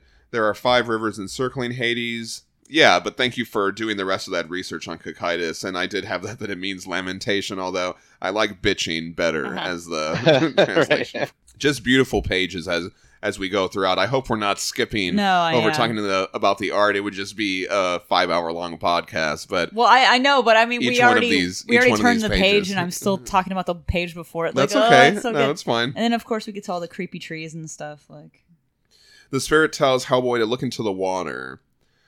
And there's these skeleton fish in there, and they're calling out for help. They are misspent lives, the spirit says. Not the great monsters, but the common damned. Hellboy asks, who decides who's damned? Each man's soul is his own. How he chooses to spend it, that is for each man to decide for himself, the I like spirit the says. misspent lives line, Yeah. where Yeah. it's like, look, they didn't run around murdering people, but they also misspent their lives. That to me, that kind of symbolizes like you've created your own hell for yourself, Yeah. kind Yeah. of a deal. That's Not that they're being punished for a particular sin of misspending their life, but that they've created their own hell. Right. Yeah. By No, doing I like it. I kind of took it similar, like, you know, each person's life and fate is their own to decide, and they ended up in hell because that's how they decided.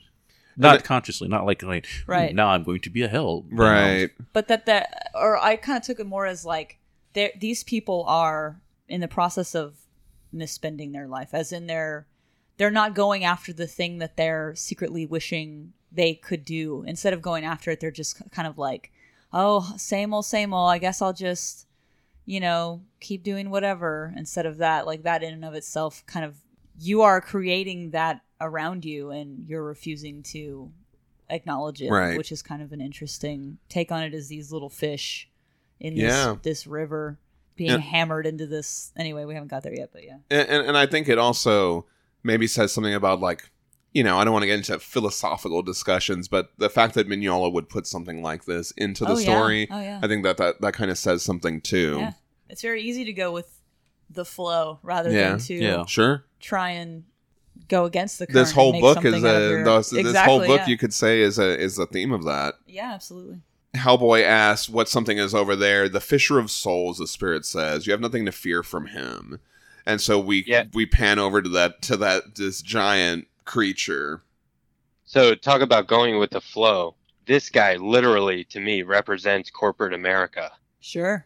He's blind and deaf, his eyes burned out by spark, his ears shattered by the sound of his own hammer. Oh, That so is- good. Right? That's Yeah. like your own job is going to be the death of you. Exactly, yeah. Maybe even capitalism in general, but And I'm Mhm. just now noticing there's a chain that's wrapped, like it comes out of the water and it comes up through his legs, Yep. and it's like he's chained to his job. Yeah. Yeah. And so he's taking the fish out of the water and hammering them like a blacksmith into the army of the hell.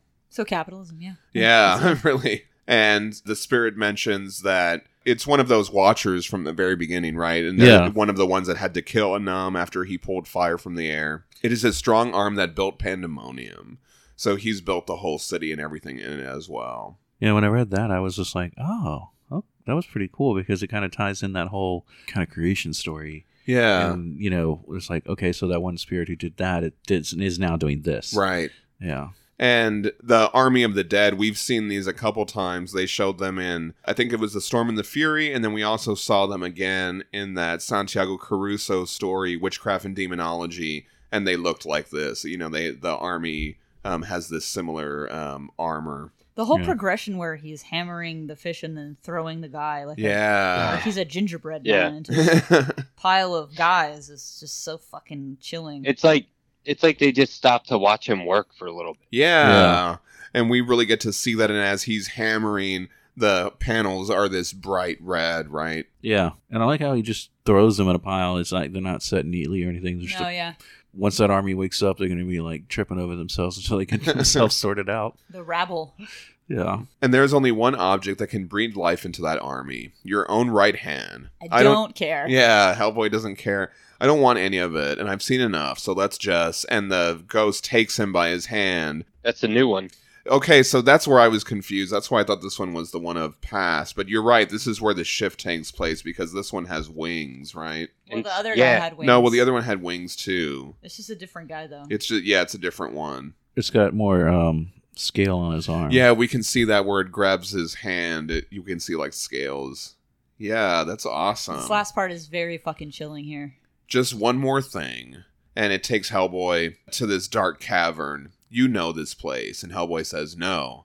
Are you sure? This is the house where you were born. And we get all these mood shots as we go through here. All the We see the hooks. Yeah. Ugh. And his reaction is our reaction. Yeah. It's abject horror. It's this bone-chilling horror. And Hellboy pleads with the ghost. He says, don't do this. And it's pointing up, and then there's like a flame over its head that's blue, and then it turns to like orange. And then Hellboy bursts into flames, right? When this happens, it kind of starts the memory right there. Like now it's this cold place after it happened, but at the time, it was all probably on fire and everything. So it's like he's restarting the memory right there. So that's the last ghost, right? This would take the place of Ghosts of Christmas Future. Yeah. Now, I always thought this was the guy on the cover of the library edition. I could be wrong. Okay.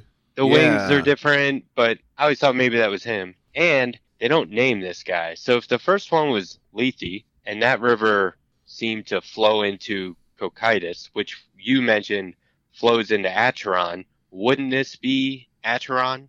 Okay. Because if one ghost leads to another, one Yeah. river flows into another. That's where my theory I ends. love but that. I think Wow. because why put that particular image on the cover if it wasn't significant? Right. And we've heard Acheron before, like Of course. we're gonna get there, but that is incredibly significant to the story. I love that. Yeah. Very good. I was Go also ahead. going to point out how when you right before Hellboy bursts into flames and you see the panel turns red and you see the face of the spirit, it's also the skull, which is similar to the Ghost of Christmas Future in the original Right. Dickens Oh, stories. yeah. Like Grim Reaper. Yeah. Yeah.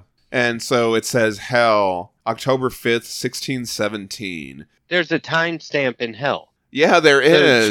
They're following month and year like we would. I just think that's hilarious. They have their own calendar. But Yeah. well, and we'll get there, but I want to come back to that. And Yeah. we see Sarah Hughes, and she's on the hooks. And so we saw a scene similar to this in the new Hellboy movie. They showed Sarah Hughes on the hooks, and I thought that they were going to show this scene. Ah. I was actually kind of worried they were going to show this scene. I was like, oh, please don't show this already. This is too soon to show this. But they didn't. But I thought it was going to go there because they did show a scene where she was on the hooks and then she like burned up. Right. And that's kind of what happens here. As Azeo is talking to her, she's kind of disintegrating and turning into a skeleton. And then from that, it looks like that's where they pull Hellboy from, right? That's what it looks like. Yeah. Yeah. And so they pull this baby Hellboy down. Baby Hellboy's so cute. You are honored to bear my son, Azeo says to Sarah Hughes as she disappears. And upon his head, all my hopes. And they cut off the baby's hand. Little tiny baby arm. Yeah, it is Ugh. so crazy. They cut off the right arm of baby. Wow. And we, yeah, it's got that Mignola sound effect, walk. It's just a panel of black with red lettering. And we see the little hand falling through. And then we get this one panel where we see Astaroth and these two little demons next to him. So that's kind of significant later. And then we get this skull figure that's holding the right hand of Doom.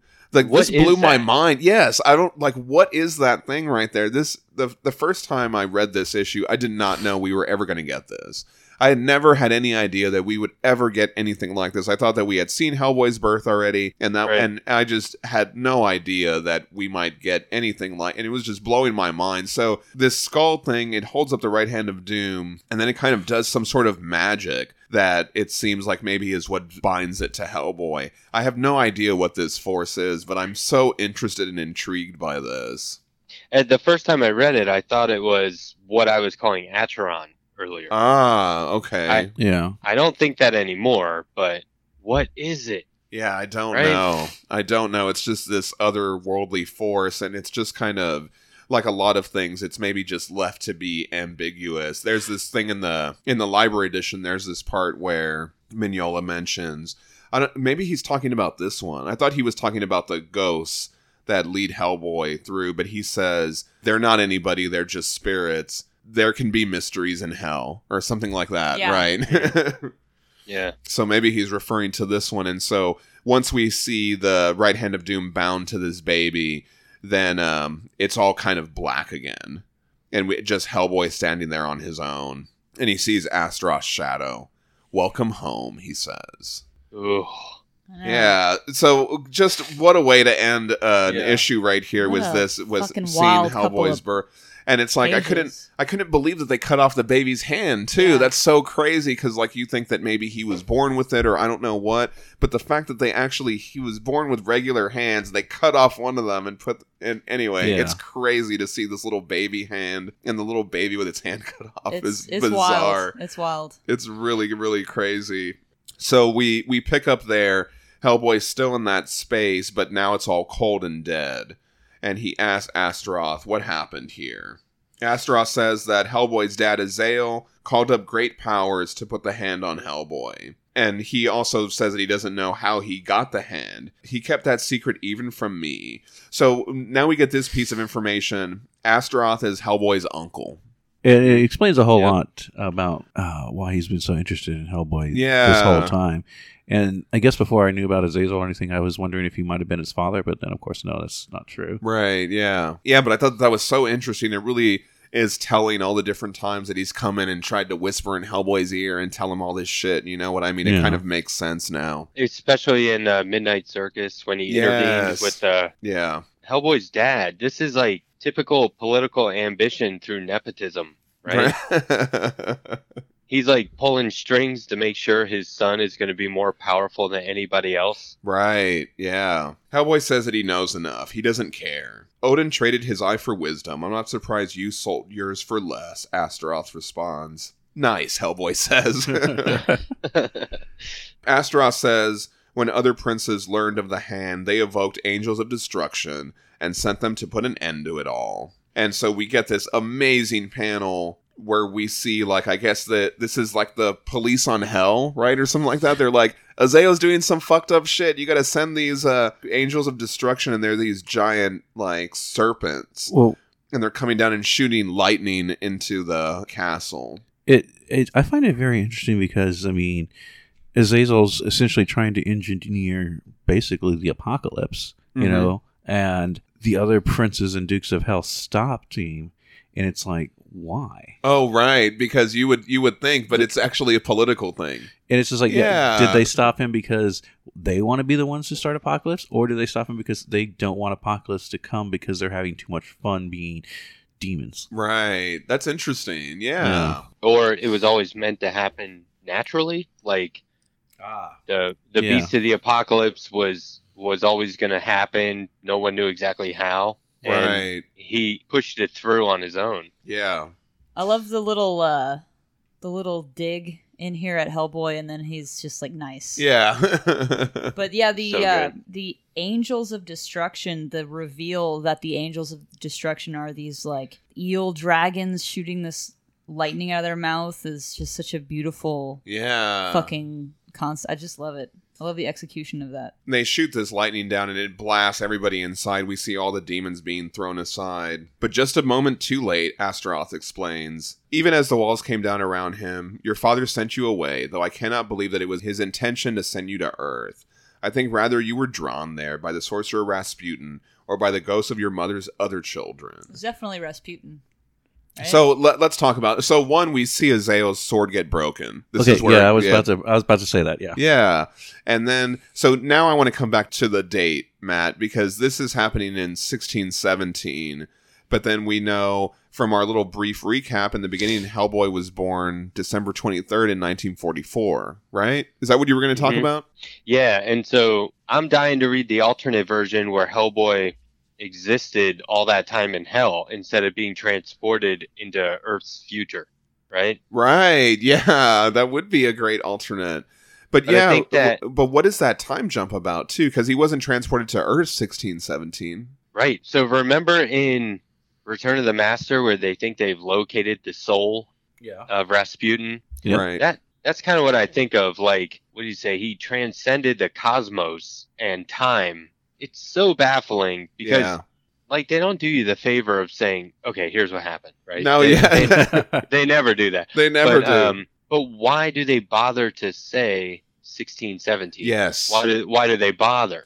They I- could have just left it totally ambiguous or just not said anything. I think it ties up a different continuity line, but creates a new mystery because I think it says 1617 because that was alluded to in the chain coffin when Sarah Hughes died. Oh, well, yeah, right. Okay, so that's why they have to mention it. so Azael pulled her down into hell. Then immediately she was incinerated and Hellboy was born. But then when he was born, yeah. I never picked up on that 1617 until reading this. I never caught that. That's okay. So that's a huge time jump, though. Oh yeah. That's why I said it creates a different Yeah. question because you're like, what the hell happened between then and now? So anyway, I always thought that was very interesting. Okay, see, now I'm gonna have to go read that. Drives me nuts. I don't know if this means anything, and it probably does. Okay, so he came in through 1944, right? Yeah. Okay, so 1944 minus 1670 is 337. If you add those three numbers up, it's 13. Oh, okay. It's probably just an amazing Weird coincidence. numerology thing. I like that.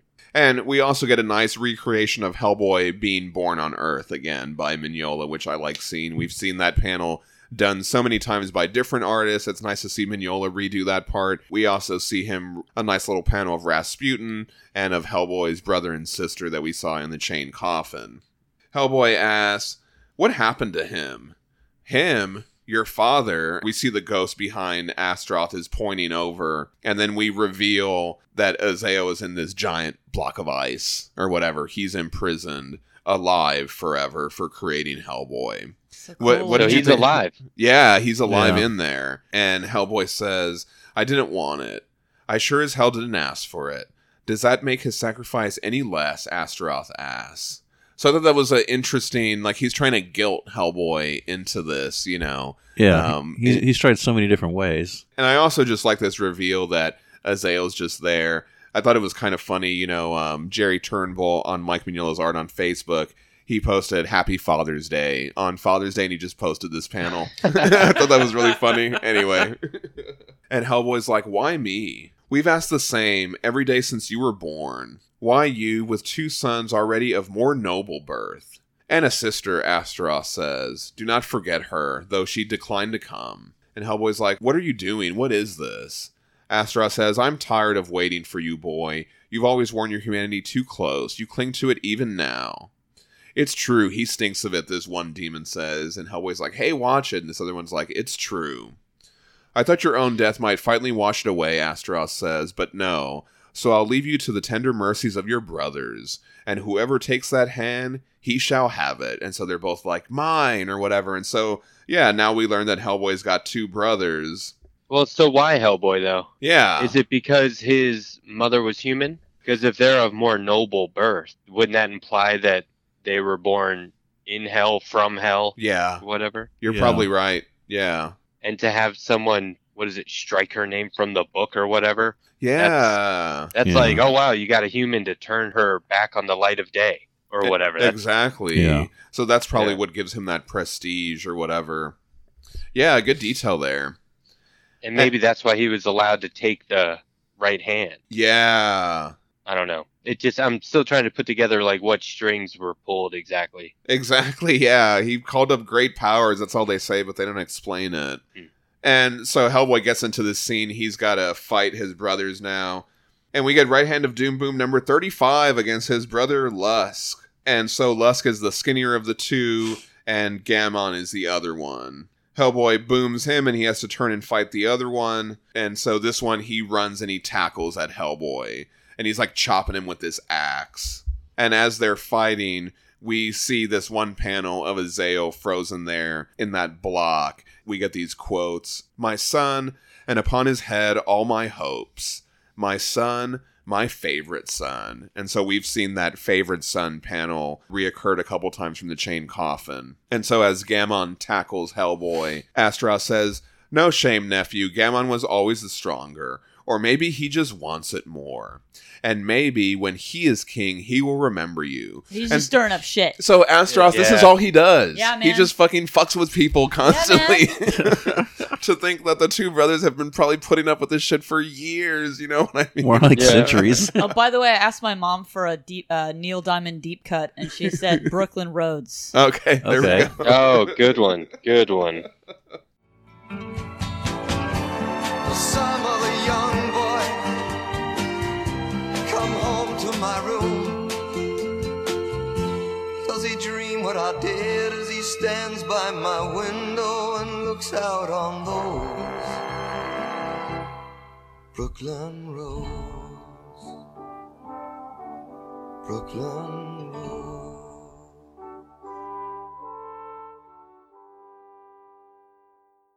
So he's fucking with these guys, and it's Yeah, and it's working. He's basically. always trying to start mess somewhere, which I think is hilarious. And so, meanwhile, Gammon, he's just hacking away at Hellboy. And the art here is just awesome, you know, as they're falling through the air and all this kind of stuff. I mean, getting this reveal of Hellboy. This is Hellboy's family, you know what I mean? And they're Yeah. just as dysfunctional as regular families. Right. I would say maybe even more so than the average dysfunctional family. Right, yeah. This is intense. And so this shit that Astaroth is saying, it actually works. And so Lusk is like, no, I'll have it. So now Hellboy's fighting both of them. And they're on this ice. It looks like they're on this frozen lake. Hellboy, thanks to you, the seat of power has never been so empty. Pandemonium is a tomb, Astaroth says. But whoever wears that hand, ape like Gammon or scheming Lusk, he will go there to take your crown and your father's sword. Then wake that sleeping army.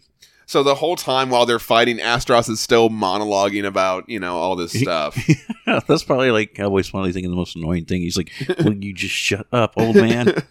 And that army is the only power there is to batter down the walls between worlds, hell, heaven, and earth. And whoever commands that power will be master of all. And we get this one beautiful panel. Yeah, And it's I love so that. cool. Yeah, I really like that. We've seen those kind of star shapes a lot. in this like elsewhere. That's really nice. Hellboy's like, boring, and he clops Lusk with the right hand of doom uppercut. I really love that little animation on that panel. What's in it for you, he asks Astaroth. Apparently to guide whoever's in charge.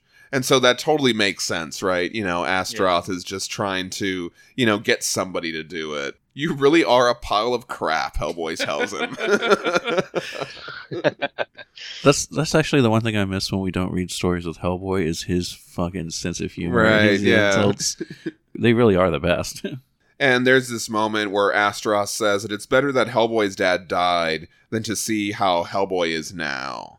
And Gammon comes in and he tries to tag on to that, and he says, their dad should have died for choosing Hellboy over him. When I'm king, I'll set him free and tell him to his face before I gut him. Astaroth interrupts, and he says, fool he might have been, but he was your father. And he fucking chops his head off. And look, his wings got bigger, right? Yeah. And He looks like he's becoming more demonic. Exactly. I like how his snake turned into the sword. Oh, yeah. I love that So detail. cool. I like swords. It'd be kind of neat to have a sword that looked like that snake. Oh, You know, yeah. kind of thing. That would be great. Yeah. Don't tell Oh. me you're going to become a sword guy. Oh no, I've always wanted them, but I have. Then you'd be a Two. sword guy, though.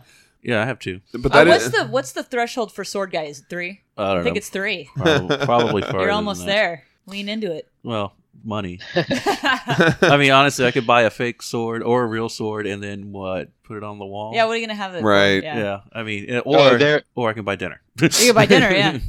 Yeah, you got to make your own. So when you make your own sword, then you're a sword guy. No. At that point, you are a blacksmith, and that is a really awesome fucking right. skill that takes Right. years and years to attain. And at that point, it's super fucking cool because that's I could be an like- actual I'd like be like, I made this sword. you're a form of sculptor at that point, and that's pretty sweet to be able to make something that's actually yeah. But Yeah. I mean, just like buying and having swords seems yeah. I don't know about that. it is a Yeah, cool then- design for a sword, though, yeah. No, yeah, it's a Yeah. super cool design for a movie or comic book for Yeah. a guy to have that is serving a function in a story. It is fucking incredible. But yeah, to have a room full of swords as you or I is a little different. Yeah, but I do think this is an interesting idea that all this other shit is fine, but don't talk shit about my brother. I want to know, what is the story of Azael and Astaroth? You know what I mean? there's a comic right there's there. a comic right there. I want to know why Astaroth would chop off his own nephew's head just for talking some shit. You know what I mean? You should show more respect. Chop your head off. And so, yeah, like Matt said, Astaroth is rearing up his wings too. We've never seen him be physical. He's always just been like this lurking, you know, Yeah. trying to manipulate Shadow. Geez, Hellboy says, and Lusk looks on shocked. Uncle, what have you done? And Gammon calls out to Lusk. He's like, brother, it's just his decapitated head or whatever. I think that's kind of a sweet moment. Yeah. You know what I mean? Astaroth says Lusk would have to do the same eventually. No, I wouldn't, Lusk says. Pluto, Persephone, fire in the bottomless pit. Didn't my brother have any sons? Astaroth says. I love this little like version of a curse. Like that's what they, you know, instead of saying like Mother Mary and Joseph or whatever people say, he's like, he's like Pluto, Persephone, fire in the bottomless pit. Oh my god. Like that's what they say. That's their little That's like great. colloquialism or whatever. How do you say that? Yeah, colloquialism. Okay, Yeah. I did say right. He says, you cannot be this weak. Turn around, finish this. And Hellboy's just looking on and all this drama is going on. I like how all you have to do is introduce this powerful thing, the right hand of doom, and these guys just destroy themselves, you know, by just being a dysfunctional family. And Astaroth tries his tricks again. He's telling Lusk that it was always going to be him. He's stronger. Liar, Lusk says. It was you. It was always going to be. And then all of a sudden they hear this boom. And there's this one panel where they just are kind of shocked. And then, what did you think of this awesome reveal here? It was just so awesome. I mean, it's like what the fuck? Yeah. No, it's What is great. going on? I was Yeah. I was very pleased to see Leviathan make an appearance here. How appropriate. It's perfect. And It's what shocking. a way to liven this scene up too, because you're like, how's it gonna Yeah. resolve? And then incredible. I mean, it's just I was not expecting this to happen, but it is so awesome, but also a little bit hilarious. It really is. The inclusion of Leviathan is the perfect way to bring the story up a notch, but also the coloring. Yeah. We get this nice hand-drawn sound effect boom as Leviathan pops out of the ground underneath the ice where they all were, and he chomps up Astaroth, Lusk, and the headless body of Gammon. Snap, and as his mouth closes, you see Astaroth's wings snap off and fall to the ground. And Hellboy's just like, holy crap, didn't see that coming. I don't think any of us saw that coming. Yeah, nobody did. And I love this panel down, this kind of like showing the enormity of this giant monster under this little hole where his head popped up. You know, you get to kind of see that sense of scale that we love so much in the BPRD books. Okay, so I don't know why. Okay, so this just made me think about it. Okay, they were fighting on the ice, right? And so maybe all that commotion drew the Leviathan to that area the same way the sandworms are drawn to vibrations in the desert of the deserts of Arrakis. And Hellboy was safe because he was just standing there. Right. Oh, yeah. He wasn't doing anything. But I don't know. Well, Probably then, a stretch on that. Well, and then you might have something to that in terms of finding them, but there was some intent, or at least we learned from this little devil that flies over. He says that was Leviathan. There was some old grudge between him and Astaroth. Now it's settled. I guess so, Hellboy says. And so I love this scene. It's really interesting. Yeah, he says, this is great. Hellboy, do you remember me? And he's like, you guys all look the same. This is the best dialogue. Yeah. Yeah, love it's this. good. He says, I was at the bridge when you fought Lagos. And so we get one little panel as a flashback to Duncan Fegredo's work on Wild Hunt. the Wild Hunt. Thank you for that, Matt. I get those confused. And yeah, we get this flashback panel from the Wild Hunt. And I just love that. I just love seeing that little flashback. It puts us right back into that story. We're like, oh yeah, I forgot that happened. He says, I helped you there. And you promised to remember me when you came into your kingdom. And Hellboy's like, that's right.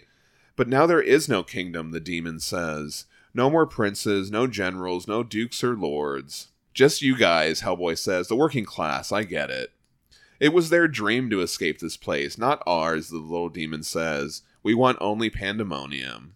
We were slaves there. We did the work. Shouldn't we have the reward? And Hellboy says, grapes of wrath, baby. Just look out for that guy in the basement. And so I do want to talk about this really quick. In Revelations, there's a passage that reads, and the angel thrust his sickle into the earth and gathered the vine of the earth and cast it into the great winepress of the wrath of God. And the winepress was trodden without the city, and blood came out of the winepress, even unto the horses' bridles, by the space of 1,600 furlongs. The phrase also appears at the end of chapter 5 in Steinbeck's book, Grapes of Wrath, which describes the purposeful destruction of food to keep the price high. And in the eyes of the hungry there is a growing wrath. In the souls of people, the grapes of wrath are filling and growing heavy for the vintage. The image evoked by this title serves as a crucial symbol in the development of both the plot and the novel's greater thematic concerns. From the terrible winepress of Dust Bowl oppression will come the terrible wrath, but also deliverance of workers through their cooperation. And so I thought that kind of tied in with what Hellboy means here when he throws out that little comment. I just had to go down that rabbit hole because I was like, what does he mean by that little comment, you know? Well, I just thought he was like kind of like referencing Steinbeck, and so now I'm kind of curious. Do you think Hellboy actually read the book Grapes of Wrath, or did he just watch one of the movies? Right. I mean, neither would surprise me because, like, you know, his nanny got him to read Pinocchio. Yeah. So maybe that sparked an interest, or maybe he just really wanted. Maybe he just watched the movie. Right. This part where he says, "Look out for the guy in the basement," and the very next panel is, "Haven't you heard? Someone went down there and cut his throat." Yeah. Is the creepiest. It's just like, what? That panel too. Yeah. I love the focus in on that little demon. It's horrifying. And as soon as he tells Hellboy that information, he's like, the what? And then the ice starts to crack.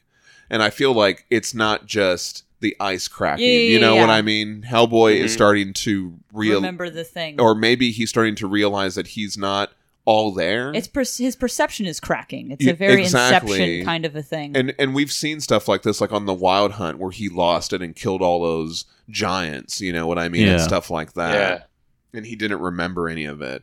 And so it's just like the ending of issue 2 was so crazy, showing the reveal of Hellboy's birth, and then the ending of this issue it just really got me, because I didn't see this coming, Matt. You know, you talked about that you had a sense of this already. Okay, I thought they were leaving it open to interpretation intentionally, and I was torn between that idea and the belief, my own personal belief, that he really did kill Satan. Right. So here's what goes through my mind before I write a letter. If I write this in and I'm wrong, I'm gonna look dumb. Yeah. But if I'm right, then I just slam dunked it, right? Like I nailed it. And I was like, nah, I'm not gonna write it. And then later, I think it was in the letter column, or maybe an interview, Scott Alley said, and no one even caught the fact that Matt. Hellboy killed Satan. And I was like, deduct 1,000 geek points or Yes. whatever. It just blew it. Oh man, that's too good. Do you notice though how the spirit has eyes when it's handing the knife right here? Oh yeah, you're right, and we couldn't see eyes when we saw it earlier. Yeah, it was like a faceless. Yeah, or good eyeless catch face. there. Well, it had a mouth. That's what I mean. I'm an eyeless face. Yeah. So we learned that Hellboy went down there, Satan alone and unguarded, and Satan wakes up and he's like, "Who's there?" I like how his word bubble has it's like this gold color or whatever. Yeah. And then we just see that knife clang. And so I love this also symbolism of bringing up this panel again, because we did see that earlier. And like you said, Matt, at the time it was ambiguous. It's kind of left up to interpretation. What is that panel there for? And then here it kind of hits you over the head with like, you saw it happen. It happened and you didn't notice. Hellboy didn't notice. Look at so Hellboy going down the stairs with the knife. That's pretty creepy. Yeah. But then in the very next panel where he's silhouetted in the foreground, I love that. Yeah. Sneaking in there. It's like he's under hypnosis or something. So when they keep showing Pandemonium and all the blood is coming out, Pandemonium is a tomb. Is that Satan's blood flowing out of him? Because it looks like it leaves like a trail. Anyway, just a thought that I had as I was reading this. Wasn't the blood pouring out before they went in down there? Like It when may we or first may see not the be panel? lava yeah. also. It may, or it may also be lava or some sort of lava blood combination. I know exactly what it is. Oh, okay. Is it spoilery, though? It's spoilery. Yeah, I'm not going to say. Okay. We'll get to it. And so we cut out, we see all these tortured statues that are all over. We see all the little demons flying over that one statue with the crown. And Hellboy, as he's realizing it, he's just like, oh my God. What's done is done, the little guy says. And you see, you're not important anymore. Now you're nothing. Nothing. Nothing at all. And as we kind of pan out, Hellboy's on a smaller and smaller part of the ice. As the ice cracked, it's all melting now and spreading apart. We can see those creatures coming from under the ice, all They're those kind of giant... floating through. Yeah. It's like a floaty. And we just get this pullback, and like we can see that Hellboy's just on the smallest little piece of ice as we get this huge pullback, and then he's just like, son of a, and then we just fade to black. And I love that because like we don't have to see him fall in the water, but we just know through the pacing that happened.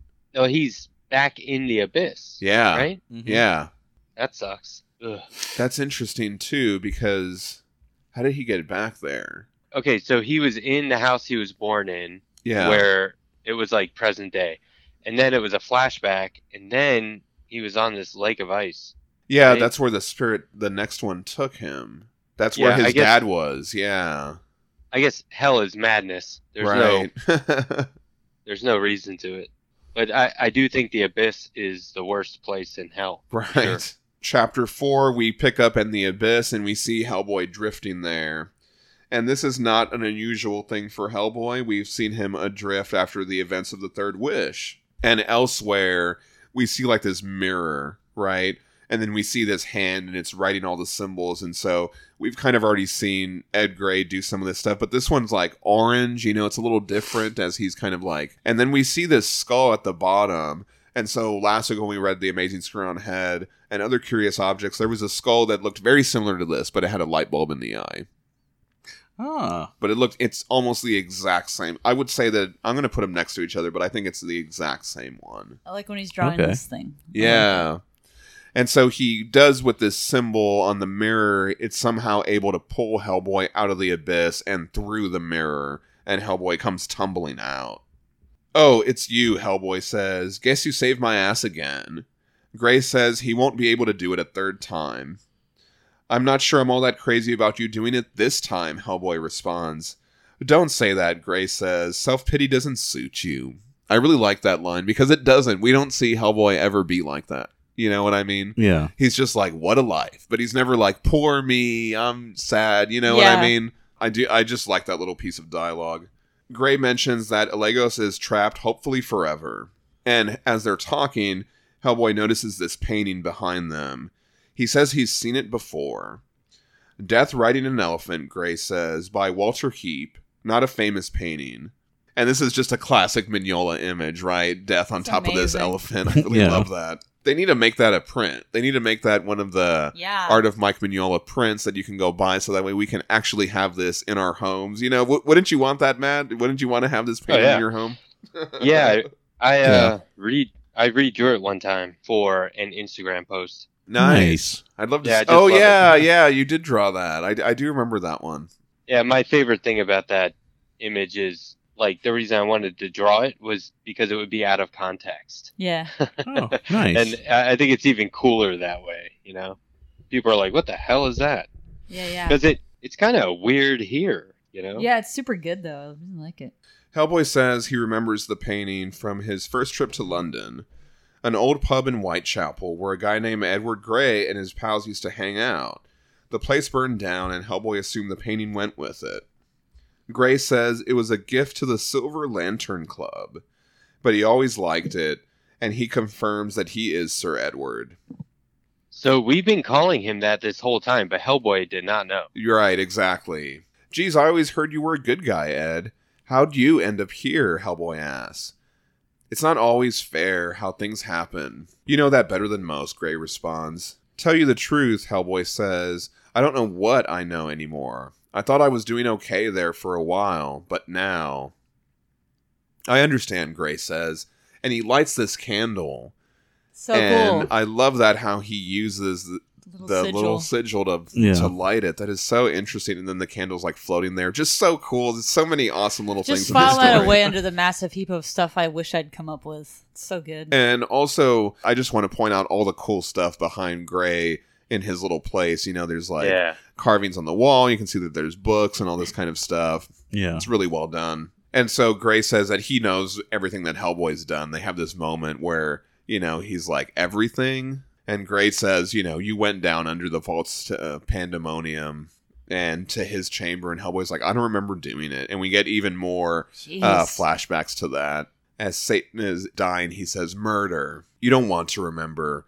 You don't have to, Gray says. It only matters that it is done. Let me tell you something, Gray says. A very wise woman told me once, people are like houses. The more experiences you have, the more memories, the more rooms in your house. Some of those rooms are worth revisiting. Others, better left locked, boarded up, and bricked over. And Hellboy's like, simple as that? It can be, Gray says. You'd make a hell of a shrink, Ed. Love that.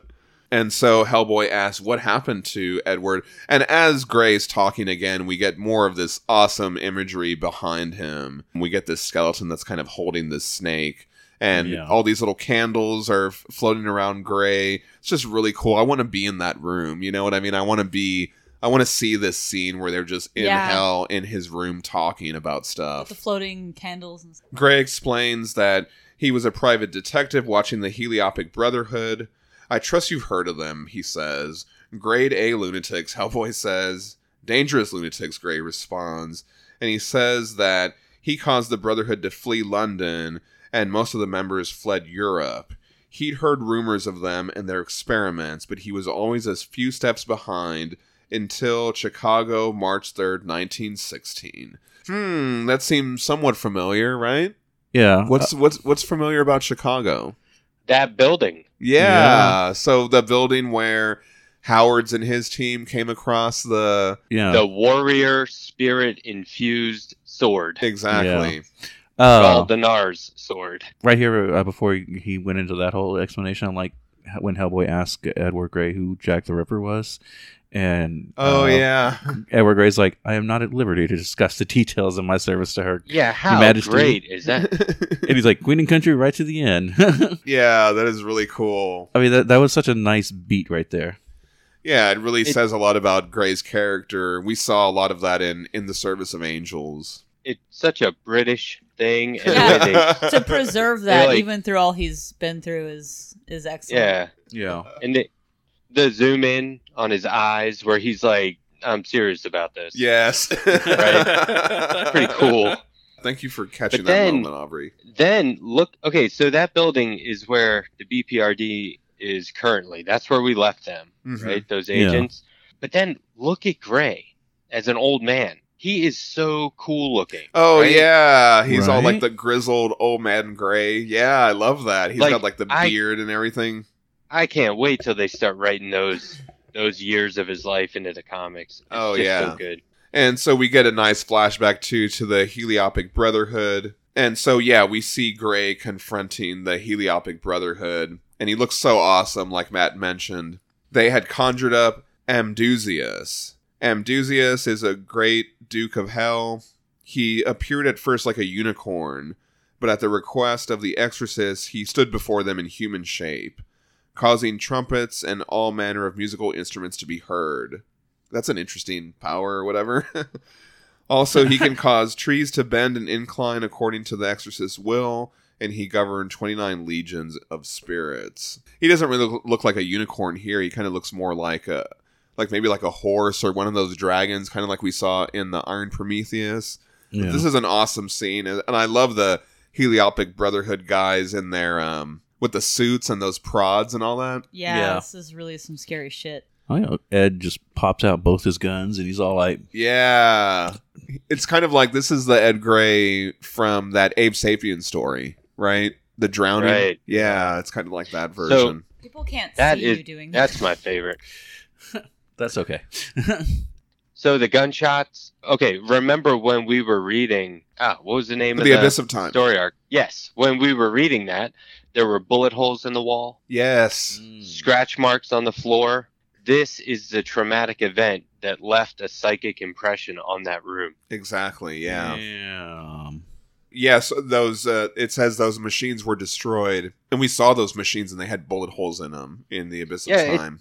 It's just so crazy that this is Hellboy in Hell is so abstract, but it's a massive information dump, right? Yeah. It's giving you a lot of vital information and some, lore, right? It's contributing to the ongoing lore, but it's also tying into the present day Yes. comics. So this is what I mean when I say what you have here is a creator who is telling the story exactly right, but in the exact way he wants to tell it, no matter what. Yeah. He doesn't care. He doesn't care if people even get it.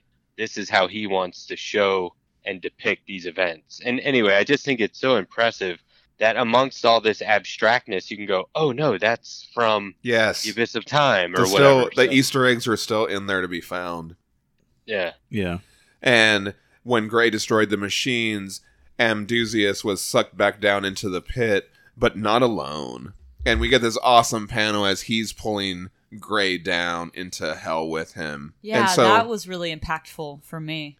and I thought this was a strange parallel to Nimue pulling Hellboy down. I was about to say the same thing. yeah. Right. It's very That's cool. the lesson. Don't fight demons when they're being sucked back into hell because they'll drag you with them. Yes. And we get this awesome scene as Amdusias is cursing Gray. It's also really cool because we now kind of know how Gray ended up where he is now. Right. Because we've been reading those stories, and it's just like, okay, how did he go from this to that? Exactly. And just Yeah. seeing this, it's like, oh, well, that's really fucked up. Yeah, I think these first 4 issues, although you find out a lot about Hellboy's family and history, this is Edward Gray's story. It's really good. Oh, yeah. Yeah. He's showcased. Amdusias cursed Gray to live forever, and then tore him to pieces and left him to fall on the rocks along the banks of the Acheron. Sad Acheron of sorrow, black and deep. And these little one-eyed guys, right? These little creatures come out, and they stitched Gray back up as best they could. All this art is amazing. We see this So kind of interesting. we see this kind of like anatomical view or whatever. We see them stitching him up, and Gray reveals his form. He tells Hellboy not to feel sorry for him. So he's all like just this skinny old like zombie thing, right? Yeah. Mary Wolf. Yeah. Gray says not to feel sorry for him. There was a girl years ago who warned me not to pursue the Heliopic Brotherhood, that it would lead to my ruin, and for a while I believed that she was proven right. Yeah, so this is a reference to Mary from Witchfinder in the Service of Angels. And so when I went back to look at Witchfinder, I was looking at it yesterday, and I noticed in her room she had all these picture frames, and they all had flowers in them. And that reminded me of The Magician and the Snake when we read last week. He had picture frames with a bunch of flowers in them also. Anyway. That's cool. But, well, these look like lilies, though, right? Yeah, I think Yeah. that these are lilies, but it was the kind of that same motif of all the frames anyway. I noticed this, like, Gray's like, but since then I've seen amazing things, and I think it's interesting. We talked about his room and how he had all his art in there and stuff like that. It's like he's having a fulfilling life in hell. It sounds like he's made the best of the situation. You know what I mean? Yeah. Well, Which I and think is when- just really It's interesting. kind of a little oasis, though, here, yeah. which is interesting.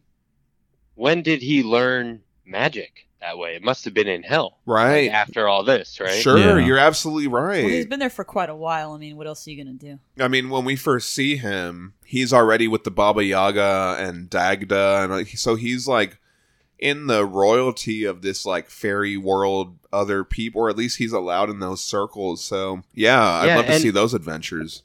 And they know so much. Like, go back to that conversation at the very beginning between Baba Yaga and him. How do they know all this stuff? They're like, Yeah. oh, there's still 3 things he has to do or something. Right? Yeah. Yeah. It's like, Jesus, man, you guys know everything. So it sounds like Gray is. It's not all doom and gloom for him, despite being in hell and being in this form. being cursed to live forever and torn apart and sewn back together. Yeah. Be like, well, got sewn back together. Let's get to learning. Silver lining. Yeah, there you go. And Hellboy asks about Gray's place, because his place is so freaking cool. I'd ask about it too. I'd be like, what is this Yeah. awesome house? What is this Yeah. bachelor pad that you've made for yourself? It's amazing. Have y'all been tracking the candles, too? Because, like, Yeah. they have this, at first they have this warm, kind of bright yellow, and this, like, the glass has, like, an orange tint to it, and then they go out completely. And it's just smoke, and then now they are just this deep, deep blood red. Thank you for pointing that out. Yeah. That is so awesome. Very creepy. It's very and I deliberate. Love it too. so much. Yes. Yeah. And not to get too sidetracked, but that's one of the things I just love. And you mentioned this earlier, Matt. Like they'll never tell you anything. It just happens, and you just have Right. to observe it and go, "This is what I think that means," or you know what I mean. That's what I love about all of this, putting these connections together with Abyss of Time. Like you have to be It's a little bit of work. You have to be paying attention. Well, we've talked about this in the past too, about how stuff like this serves as almost the score of the comic. Yeah. You know what yeah. I mean? Mhm. Moments, little things like this are kind of like serving to provide a mood. When Gray's telling Hellboy about his place, he mentions Angus Weir, who sold his soul but tried to cheat his masters. They had sent some demons to get his house in Scotland and transport it to hell. I like that idea too. They're like, we're going to go and get your house from Scotland and bring it to hell. Right? I mean, that's like a pretty cool thing to do. Yeah. Oh, you betray us? We're going to take your house now, motherfucker. And Weir didn't survive, but with his dying breath, renounced his evil works and inscribed protective symbols on the walls. It keeps any creatures of hell from entering. Gray says he's seen it work many times. What does that say about me? Hellboy asks. Nothing new. You were never a simple creature of hell, Gray says. Just a dead version of that, Hellboy says, or maybe nothing at all. But I just really love this character moment between them. Gray's like, this is nothing new. You were never just a simple demon. It's hard, I know, Gray says. You've lost the people that care about you, lost a whole world. But you might consider this, for the first time, you are truly free. Hellboy says that he's still carrying the right hand of doom around. I think that you'll find there is no one left who wants it, Gray says. And over these last few pages, it's like starting to fade to Yeah. black. You know what I mean? Which, I think mean, this- before we fade on out of here, I know I've said this, but I'd like to reiterate just how much I love the idea that there's this little oasis in hell that is only held there by these sigils. yeah. By like a weird kind of series of events this happened, and Yes. it's just a very neat. And so like, so it's starting to fade out, and then on the next page, something else is fading in. Yeah. These kind of this ivy or these leaves, and then like you're going through this archway into these other buildings and stuff, and something about it's just so peaceful and calming and beautiful. It is. The colors are It's just very comforting. it's perfect. It is comforting, yeah. And as we make this transition, Gray tells him, Hellboy, you've lost one world, but gained another. A chance to begin anew. How rare a thing is that? And Hellboy exits out into this cityscape. That's that optimism we were just talking about on Ed Gray's part. Yeah, for real. You're like, look at me. I got torn to pieces. You don't see me, bitch. Back at Gray's awesome bachelor pad, he talks to the painting of Angus Weir that we saw earlier, and it accuses Gray of lying to Hellboy. Look at the candles now. Oh, now they're all spilled to the ground, right? Yeah. Yeah. Gray says he didn't lie. Not about the hand. With Astaroth gone, none of the others that survive have that kind of ambition. But that he's free, Weir asks. Gray says he knows Hellboy still has things to do. 3 more at least. But Gray will take care of the first one. Weir doesn't think it's smart, and that Gray will be damned for it. I've been told as much, Gray responds. As for Hellboy and those other things that need doing, I hope they may be a long way off yet. But having the courage to do what you believe you need to do and doing what you believe is right in the face of everyone letting you know that, okay, well, you're going to face like eternal damnation. Yeah. Like it's very like, well, I don't care because I don't think that that's right anyway. So fuck you. Well, that's a good point, You know what I mean? because he was already told that Yeah. by Mary, and he did what he Right. wanted to do anyway, and now he's in this life, and he's like, you know what, this isn't so bad. Yeah. So I am going to do those things even though I'll be damned for it. Well, and it's He takes it so nonchalantly. I love that. Yeah. It's also like, well, I don't even know if it's nonchalant because he takes it as, yeah, I understand that these are the rules that have been set forth, Right. but I think that they're wrong. So I'm going to continue doing what I think is right. And if that means that I am judged according to some fucked up and evil set of rules, then I'll happily be judged Right. because I know that I'm right and those rules are evil and that I'm doing what I believe I should do. Yeah. And so, but to do that is so scary and it takes so much courage. And I think, like we talked before, the themes of the story are like, to be brave in the face of that is something that is... Well, think back to what one of the spirits was saying about the soul. And it's up to you how you're going to live your life. It's up to you how you're going to spend your time, right? And it's never been up to Hellboy. Hmm. And so for him to just chill out, so to speak, even though he may be in hell, Right. or for him to not do something is a pretty bold move. Yeah. Because he's always been trying to prove, no, I'm the good guy, I'm the hero, I'm not the beast of the apocalypse, I'm not giving in to that. And he has put in the work, and at this point, hey man, nobody cares about the beast of the apocalypse for the moment. Right. So you don't have to keep fighting against it. Yeah, it's nice. But it's like a brave thing to do because, I mean, are you sure? Yeah. Right. To put that level of trust, too. Yeah. And Gray tells the painting of Weir that he's talking to, till then, let him have his time. Let him at least feel free for a while. And we get this pan out of Hellboy. He's just in the city. We see like all these, are these other dead people? And we see this thing dripping. And again, Matt, you mentioned Lethe throughout this, Yeah. right? So here, I think it's like a source of life for them. 'Cause that's a right. pump with water from the river. Yeah, I don't know. It might just be like a full circle Yeah. thing. And we just pan out. We see Hellboy in this city. We see those kind of spirit doves again flying through the air. It's very Or beautiful. they might be gulls. We haven't really settled on Oh, that. yeah. And just all very beautiful as we go out into And- the city. Hellboy is red again. Oh, yeah. And he just says okay as he lights a cigarette, Yeah. which I love. Okay, I was Yeah. going to point out he still has smokes. Yeah. Yeah. I guess it'd be easy to get in hell. I still maintain that this is a projection of a dreamscape. right. him. Yeah, Uh. yeah. Yeah, Yeah, and we, because who are those people? right. It's so weird. And we see There's this. somebody like looking out the window at him. Yeah. Are these people supposed to be other people that are living in hell, or are they dead and those are just their bodies as they died? Or I have no idea. Yeah, why aren't they fish? Anyway, maybe they weren't misspent lives. right. But yeah, the ongoing themes of doing what you know to be right, even in the face of ultimate punishment by some other entity or agent, is really interesting how that thread is maintained throughout this whole thing. Yeah. I really am fascinated by that. And here we are. There you go. Yeah, we end on this one dead woman. I guess they are alive because this one says, "God rest ye merry gentlemen, good night." And this is from A Christmas Carol. It is also known as Tidings of Comfort and Joy. It is one of the oldest extant carols, dated to the 16th century or earlier.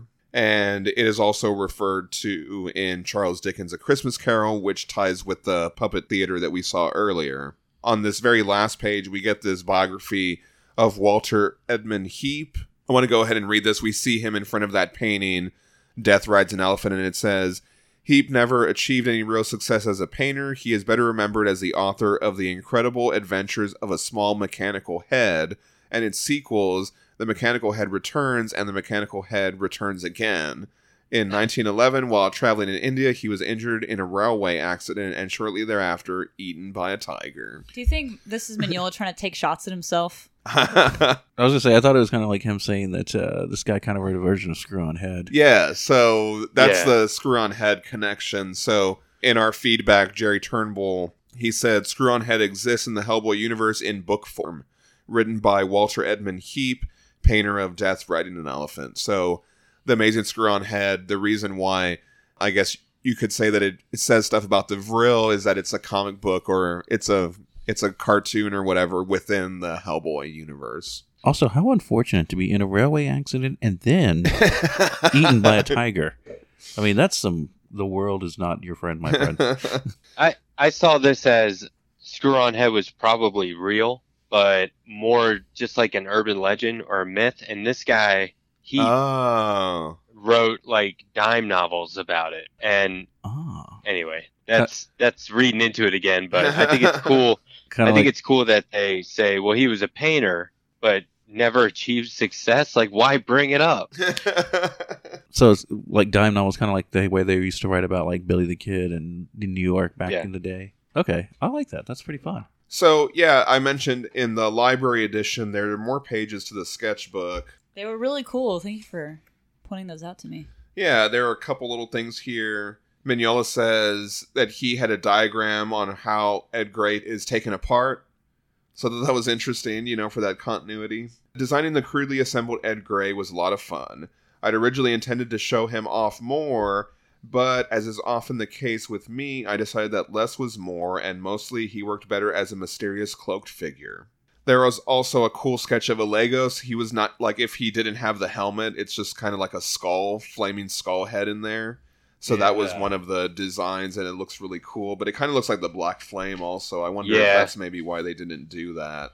And so Mignola says about Pandemonium on the sketch there, "I seem to remember doing this drawing for Duncan Fagredo so he could use it as reference. But now I can't remember him ever drawing it. He does draw it in The Wild Hunt, because I was looking at it yesterday. Had I really thought about having to draw the place myself, I might have come up with something a whole lot simpler. Fortunately, once you get inside, the place is all shadows and smoke, fire and giant statues." And we get a bunch of great pages of just statues. Mignola says, "Obviously a lot more statues than I would ever need, but once I started drawing these, it was hard to stop."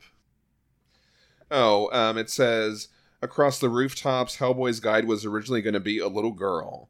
But again, I opted for a cloaked mysterious figure. The truth is, I have no idea who the guide is. Some people have mistaken him for Gray. He's not.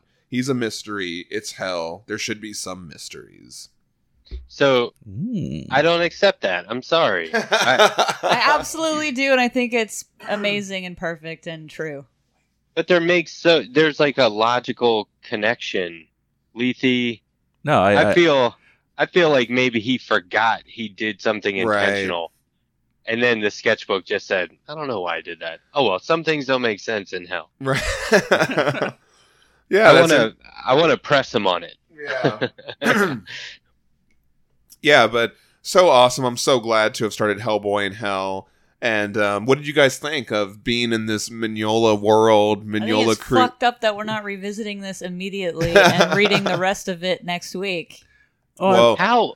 I So felt you're like not that- going to read ahead? How can you not read ahead?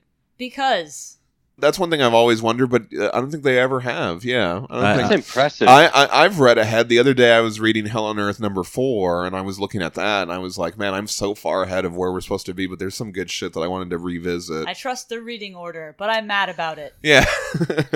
So one thing I did when I finished the reread of Mhm. these 4 issues was, for the very first time, I referenced BPRD The Devil You Know #15, which was the last issue. And I had to read something Oh, yeah. Yeah. years and years later, right? Okay. 7 years later? Yeah. Something. So anyway, we always say, oh, now I got to go read this. And Yeah. now I got to fill in the blanks here. Rarely do I read past a story. I always seem to go backward. Oh, okay. I see what you're saying. That is so interesting. And I haven't read #15 since the last time I read it, whenever that was, but I just referenced it.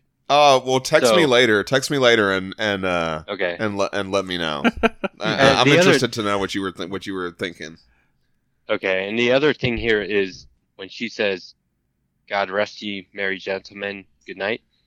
At the bottom, he signed it, and the date is 12/31/2012. Oh, nice. Yeah. So he was literally finishing this on New Year's Eve. I Yeah. think that's cool. Because people question why Hellboy in Hell #1 didn't come out in like October of that year or something.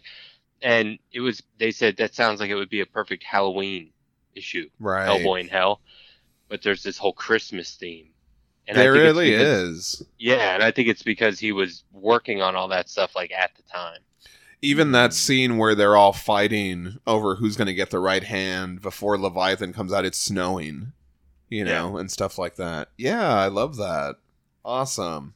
No, I was just gonna say. I mean, yeah, I there's part of me that wants to read further, but then I don't because I feel like the way we're going, I'm just enjoying this kind of story. And then plus, I also felt the same way you felt about not going to further in Hellboy in Hell. But when we finished the last BPRD story, I'm like, wait, what? We're not going back to that? Yeah. I have to know. Plus, But now I'll read this. I have to know. Yeah, there's a part of me that's like, I like coming at it from the angle of I've never read any of this, and I'm able to talk about it for the first time, Yeah. kind of a thing. 'Cause Okay. what if there's someone who's gonna listen to this years from now and Yeah. they're like, I didn't read that, and then I'm like them. I'm making that same journey. Yeah. Yeah. But I want to read the rest of this immediately. Oh yeah. I mean, it's hard not to. It's hard to stop. Okay. and there you go. And there you go. Great. Yeah, so exciting to get to Hellboy in Hell. We'll be back with another awesome episode next week. Thanks so much for joining us again, Matt. Thanks, Matt Trackvine. Thanks, Matt. Oh, thank you. I Book love club this. member. Yeah, had a good time. Awesome. And now Aubrey's going to say all the things. All right, everybody. Share us your thoughts on Hellboy in Hell 1 through 4. You can send us a Hey You Damn Guys at hellboybookclub@gmail.com. Follow us on Facebook at Hellboy Book Club Podcast and on Instagram and Twitter at Hellboy Book Club. You can also find the Discord link on our Facebook page along with the reading order. Also, be sure to check out our friends at Mignolaverse.com for all the wonderful stuff they do over there. And always thank you to Paul from Gardaharn for the theme. Awesome. You're getting good at this, Aubrey. Thank you. You can find the podcast on Podbean, Apple Podcasts, Spotify, or wherever you get your podcast from. Next week, we're going back to the BPRD Hell on Earth and reading Wasteland and A Cold Day in Hell. So, you know what to do. Back issues, omnis, trades, libraries. Steal your friend's copy, but be really cool about it. And then join us next week on the Hellboy Book Club Podcast. Thanks a lot for joining us, everybody. I'm John Salinas. And I'm Danielle. And I'm Matt Trackbine. And I'm Aubrey Lovelace saying, I thought for sure we'd be invisible. That is the best line. It really That really is.